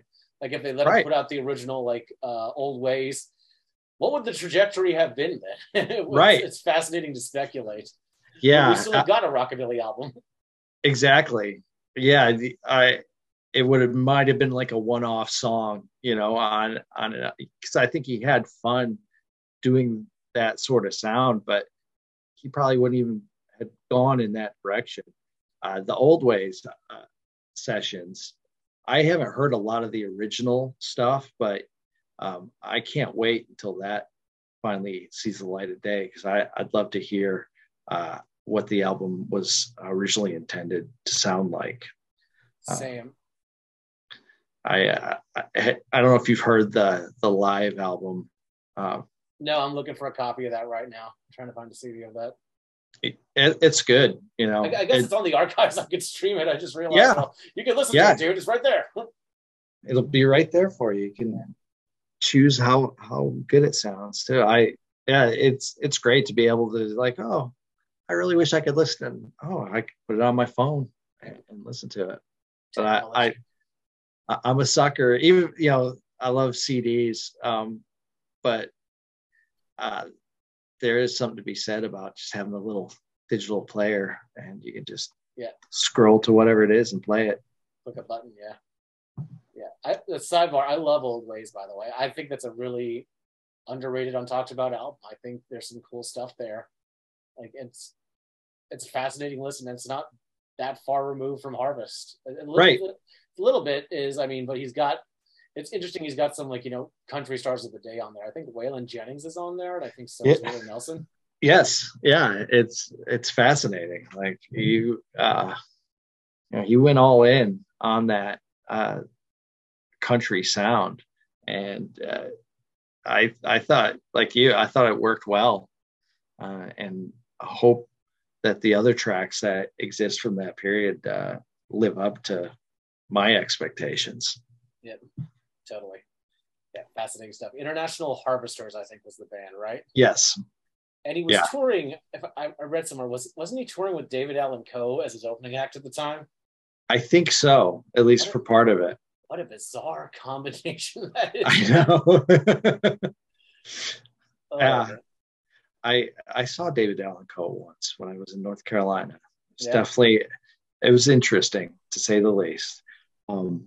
I didn't know at that time, their connection, but I would have never imagined it while I was standing there.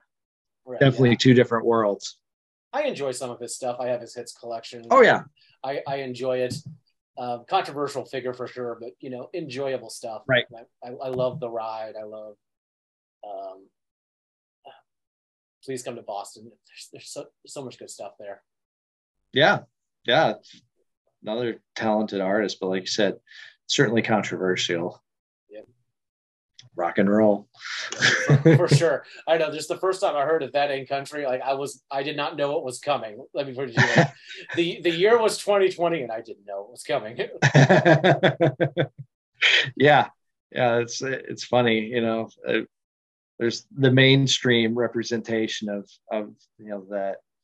that genre through the years, and then you get, thankfully in this age, even if there's not an official release, somebody has ripped something to YouTube and you get to hear it, even if it's got scratches and whatnot. But yeah, David Allan Coe certainly didn't need my support through the years. Yeah, not at all. Still out there touring.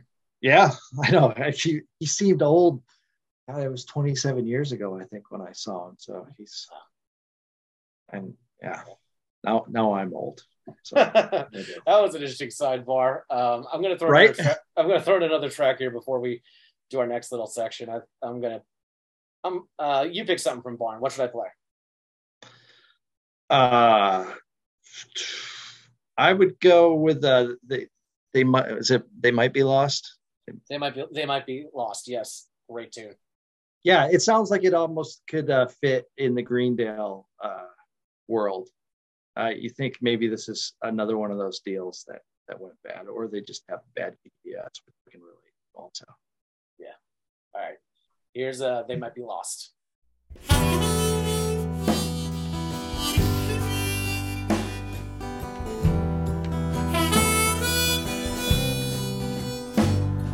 I'm waiting for the boys to bring the truck in. I should have been here by now. Way past 4:20 and I'm sitting waiting for the boys to come get the goods.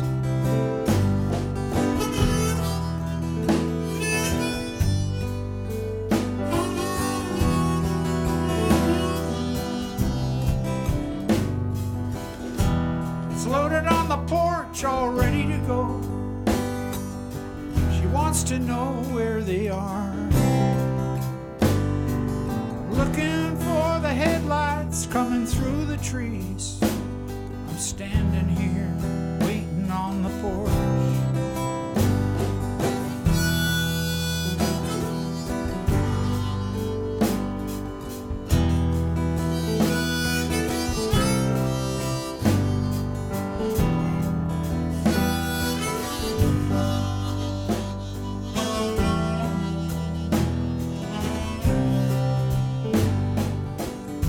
Coming down the highway, just made the turn. They called to let me know. She's asking me again, and the smoke that I burn keeps taking me to the old days.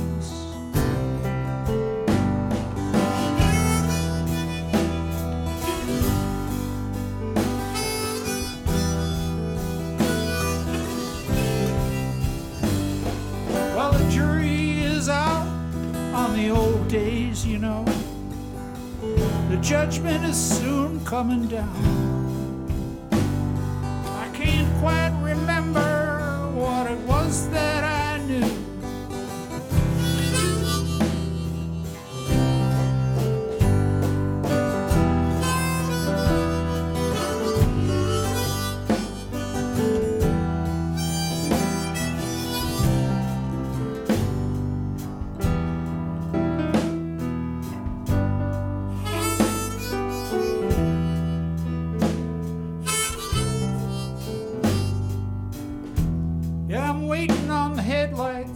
Coming through the snow.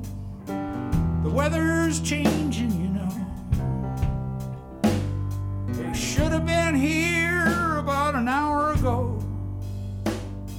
She guess that's what you thought. But I can't see 'em, and that's all I know. I wonder if they might be lost.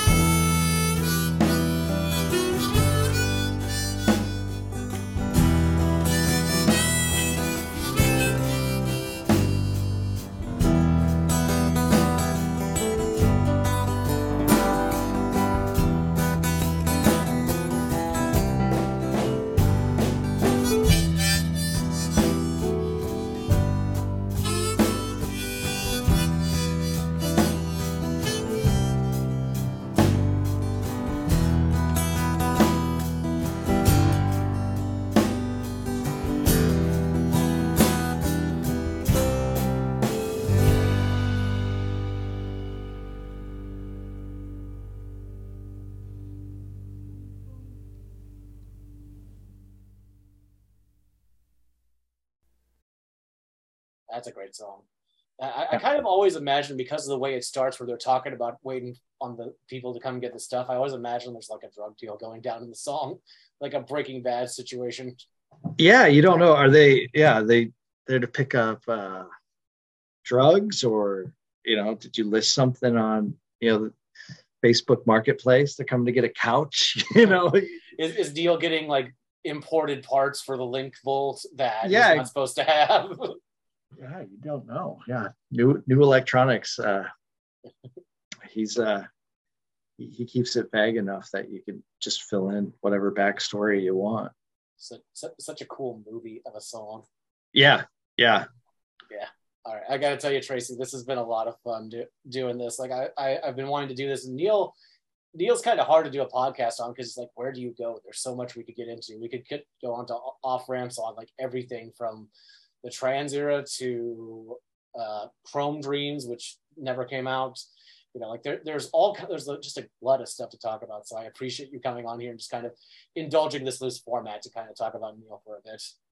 Of course, it's I love to talk about Neil Young, and I appreciate you having me on. Anytime we could dive into anything. I mean, you name it, he's got all sorts of different paths that we could go down, because that's what he does. That's what I love, and apparently you love too. Welcome aboard. Yep. Well, welcome to the youngsters. I don't know. That was what, like, the fan name that I heard online, the youngsters. That's good. Yeah, you got to keep it going forward. I guess us old people, we're just rust. We're rusty. I'm not even the oldest. I think as some of, we're talking about my parents' generation. That's what's crazy, Right. Like, more people know him from Buffalo Springfield, like, as you get older, like, they're like, oh yeah, he was part of that band that did For What It's Worth. Yep. Or they know Ohio or Helpless or something like that. So yeah, that's crazy. Yeah. And still not only, putting new stuff out.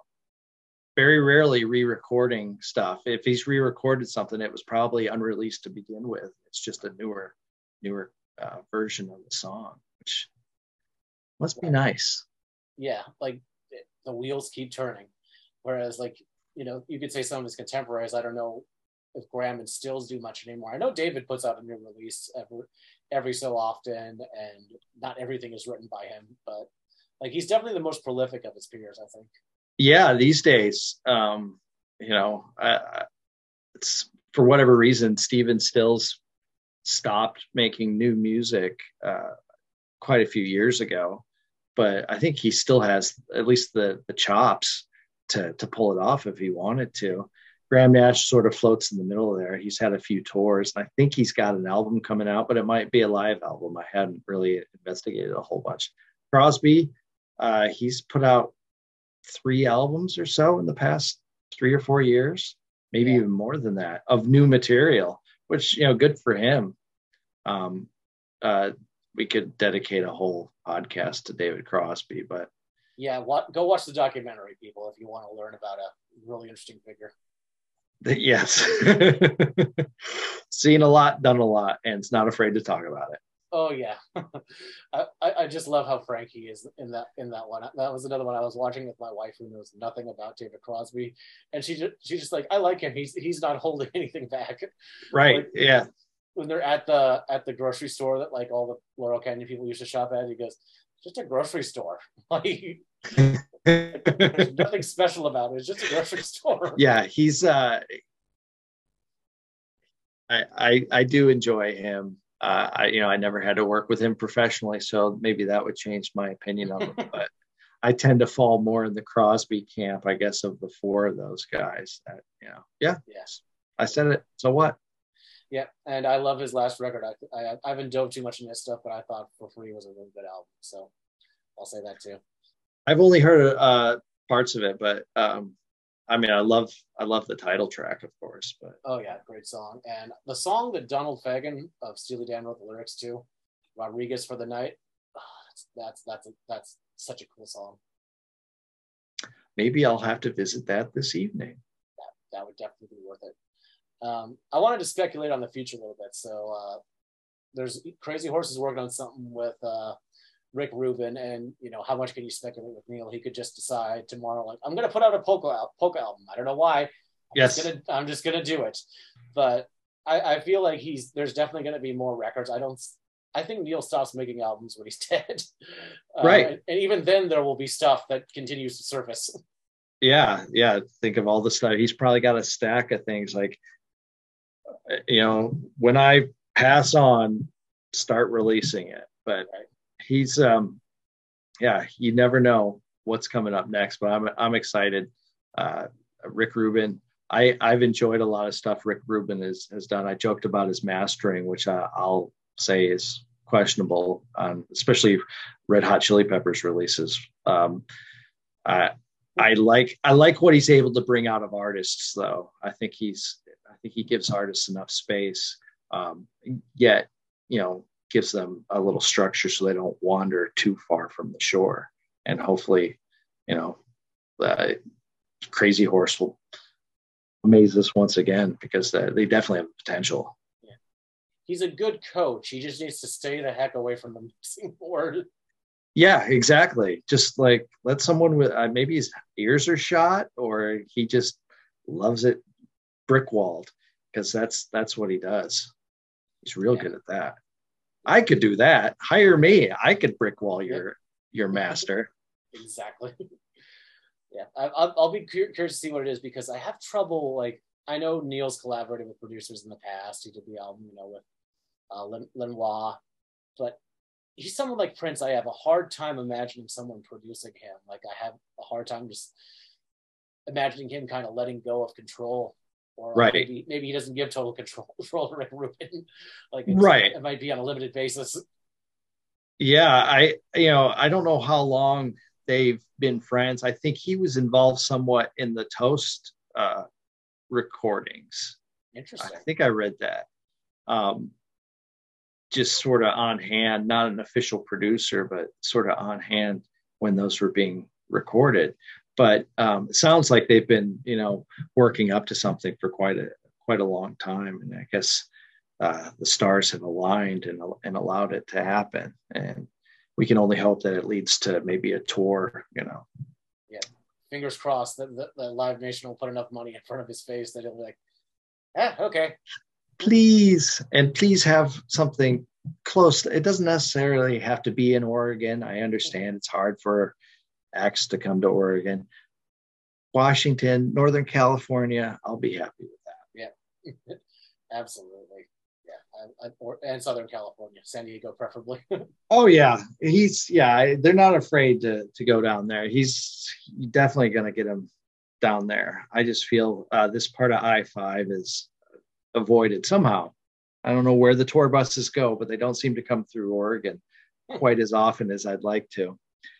You gotta keep an eye out for Archives Volume 3. which I guess it's going to be a multimedia sort of deal. A lot more video tied in with the audio. I think he's aiming to release it mainly as a DVD release. I mean, there'll be the audio parts of it, but for the full experience, I guess you have to watch it. It's a very Neil thing to do. Oh yeah. I'll be lined up. Yeah, same here. God, that's so cool. So the future is bright for Neil Young. I think it's a good time to be a Neil Young fan. Between the archives and the new music, like there's always going to be something going on in the Neilverse. Yeah, and people can jump on board at any part of his career, and they can ignore all of his new stuff and have a good 20-30 years of stuff. A lot more than you get from most artists. He put out more stuff in the 70s than most people did, over their entire careers. And there's nothing wrong with that. He's not forcing you to listen to his new stuff. And he's not afraid to, when he's allowed to, share stuff he's recorded in the past. Not to bring this back to David Geffen again, but there are some holes in the archive. Yeah, I noticed Trans hasn't gotten a proper reissue yet. Yeah, I have a CD, but it's like a German copy. Yeah, I noticed that hasn't gotten like a proper reissue yet, or I don't think Everybody's Rockin' has either, or those ways. Right.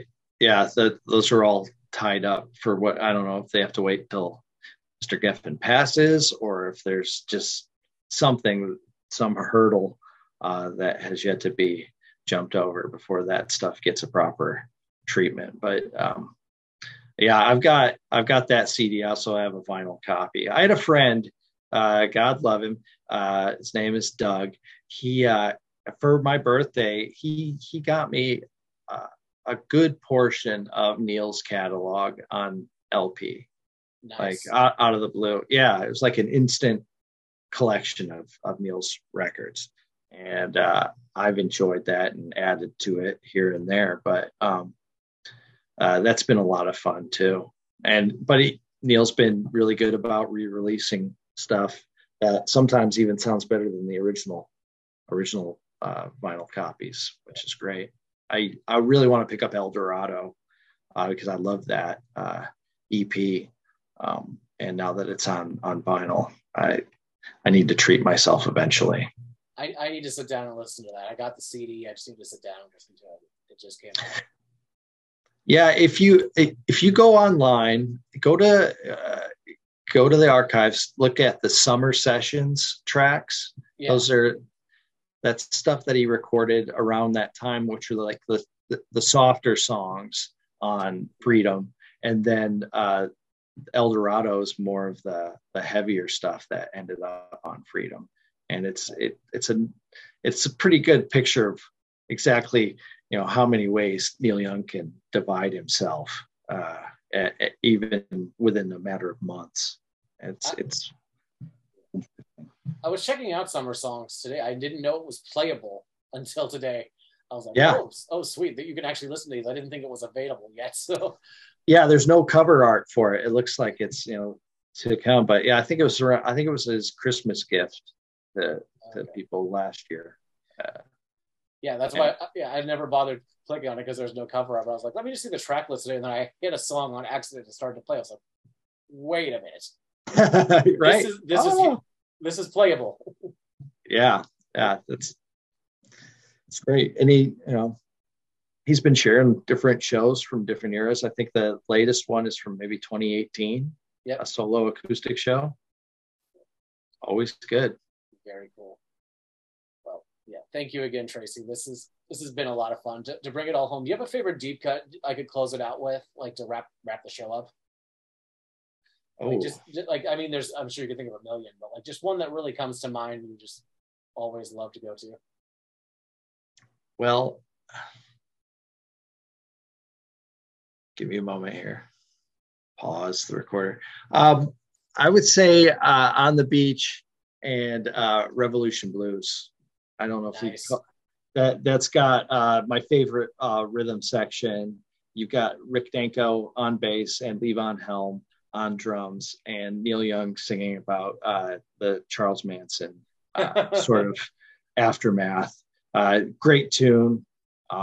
Definitely comes right at you. And it's one of the highlights of, like I said, probably my favorite Neil Young album. That's a good pick, man. I love that one. I see 10,000 dune buggies coming down the mountain. So cool. Yeah. Yeah, I'm a barrel of laughs, like he's talking about shit.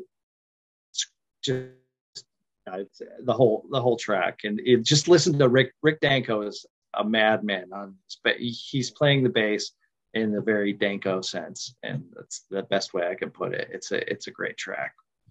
This is gonna sound random, but are you familiar with that Friends meme template where one of them like makes really big eyes like when they realize something? Yes. Okay, so there's one that says David Crosby listening to Revolution Blues, and it has him like kind of like at first, but then it says like all those stars in like Laurel Canyon, I hate them all, and I'll kill them in their cars, and then it's like, it shows them going like, what?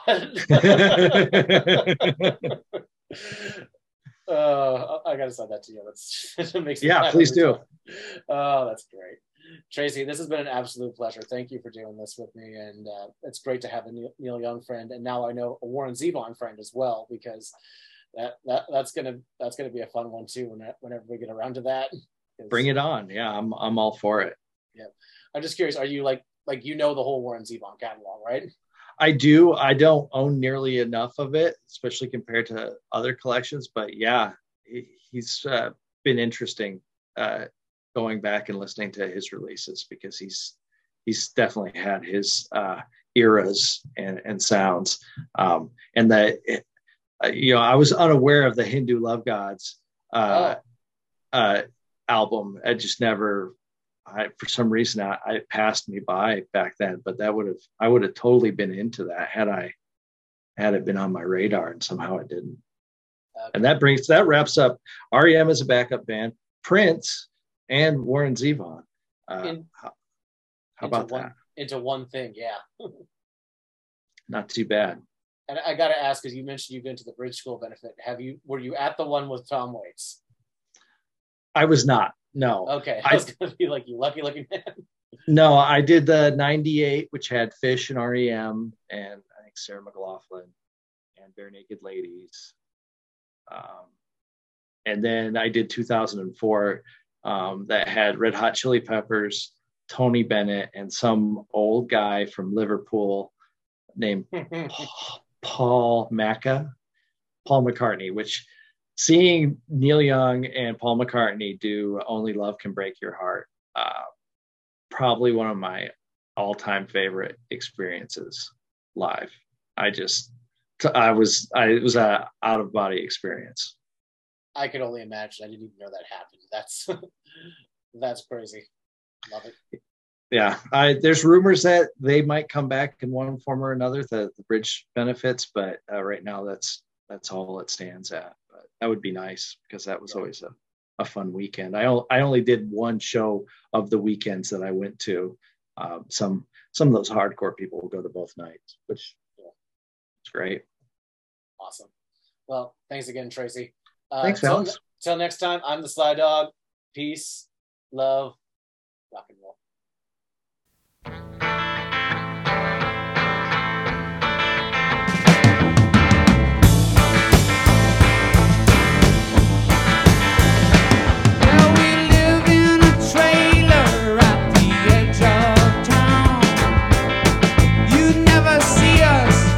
We don't come around. We got 25 rifles just to keep the population down.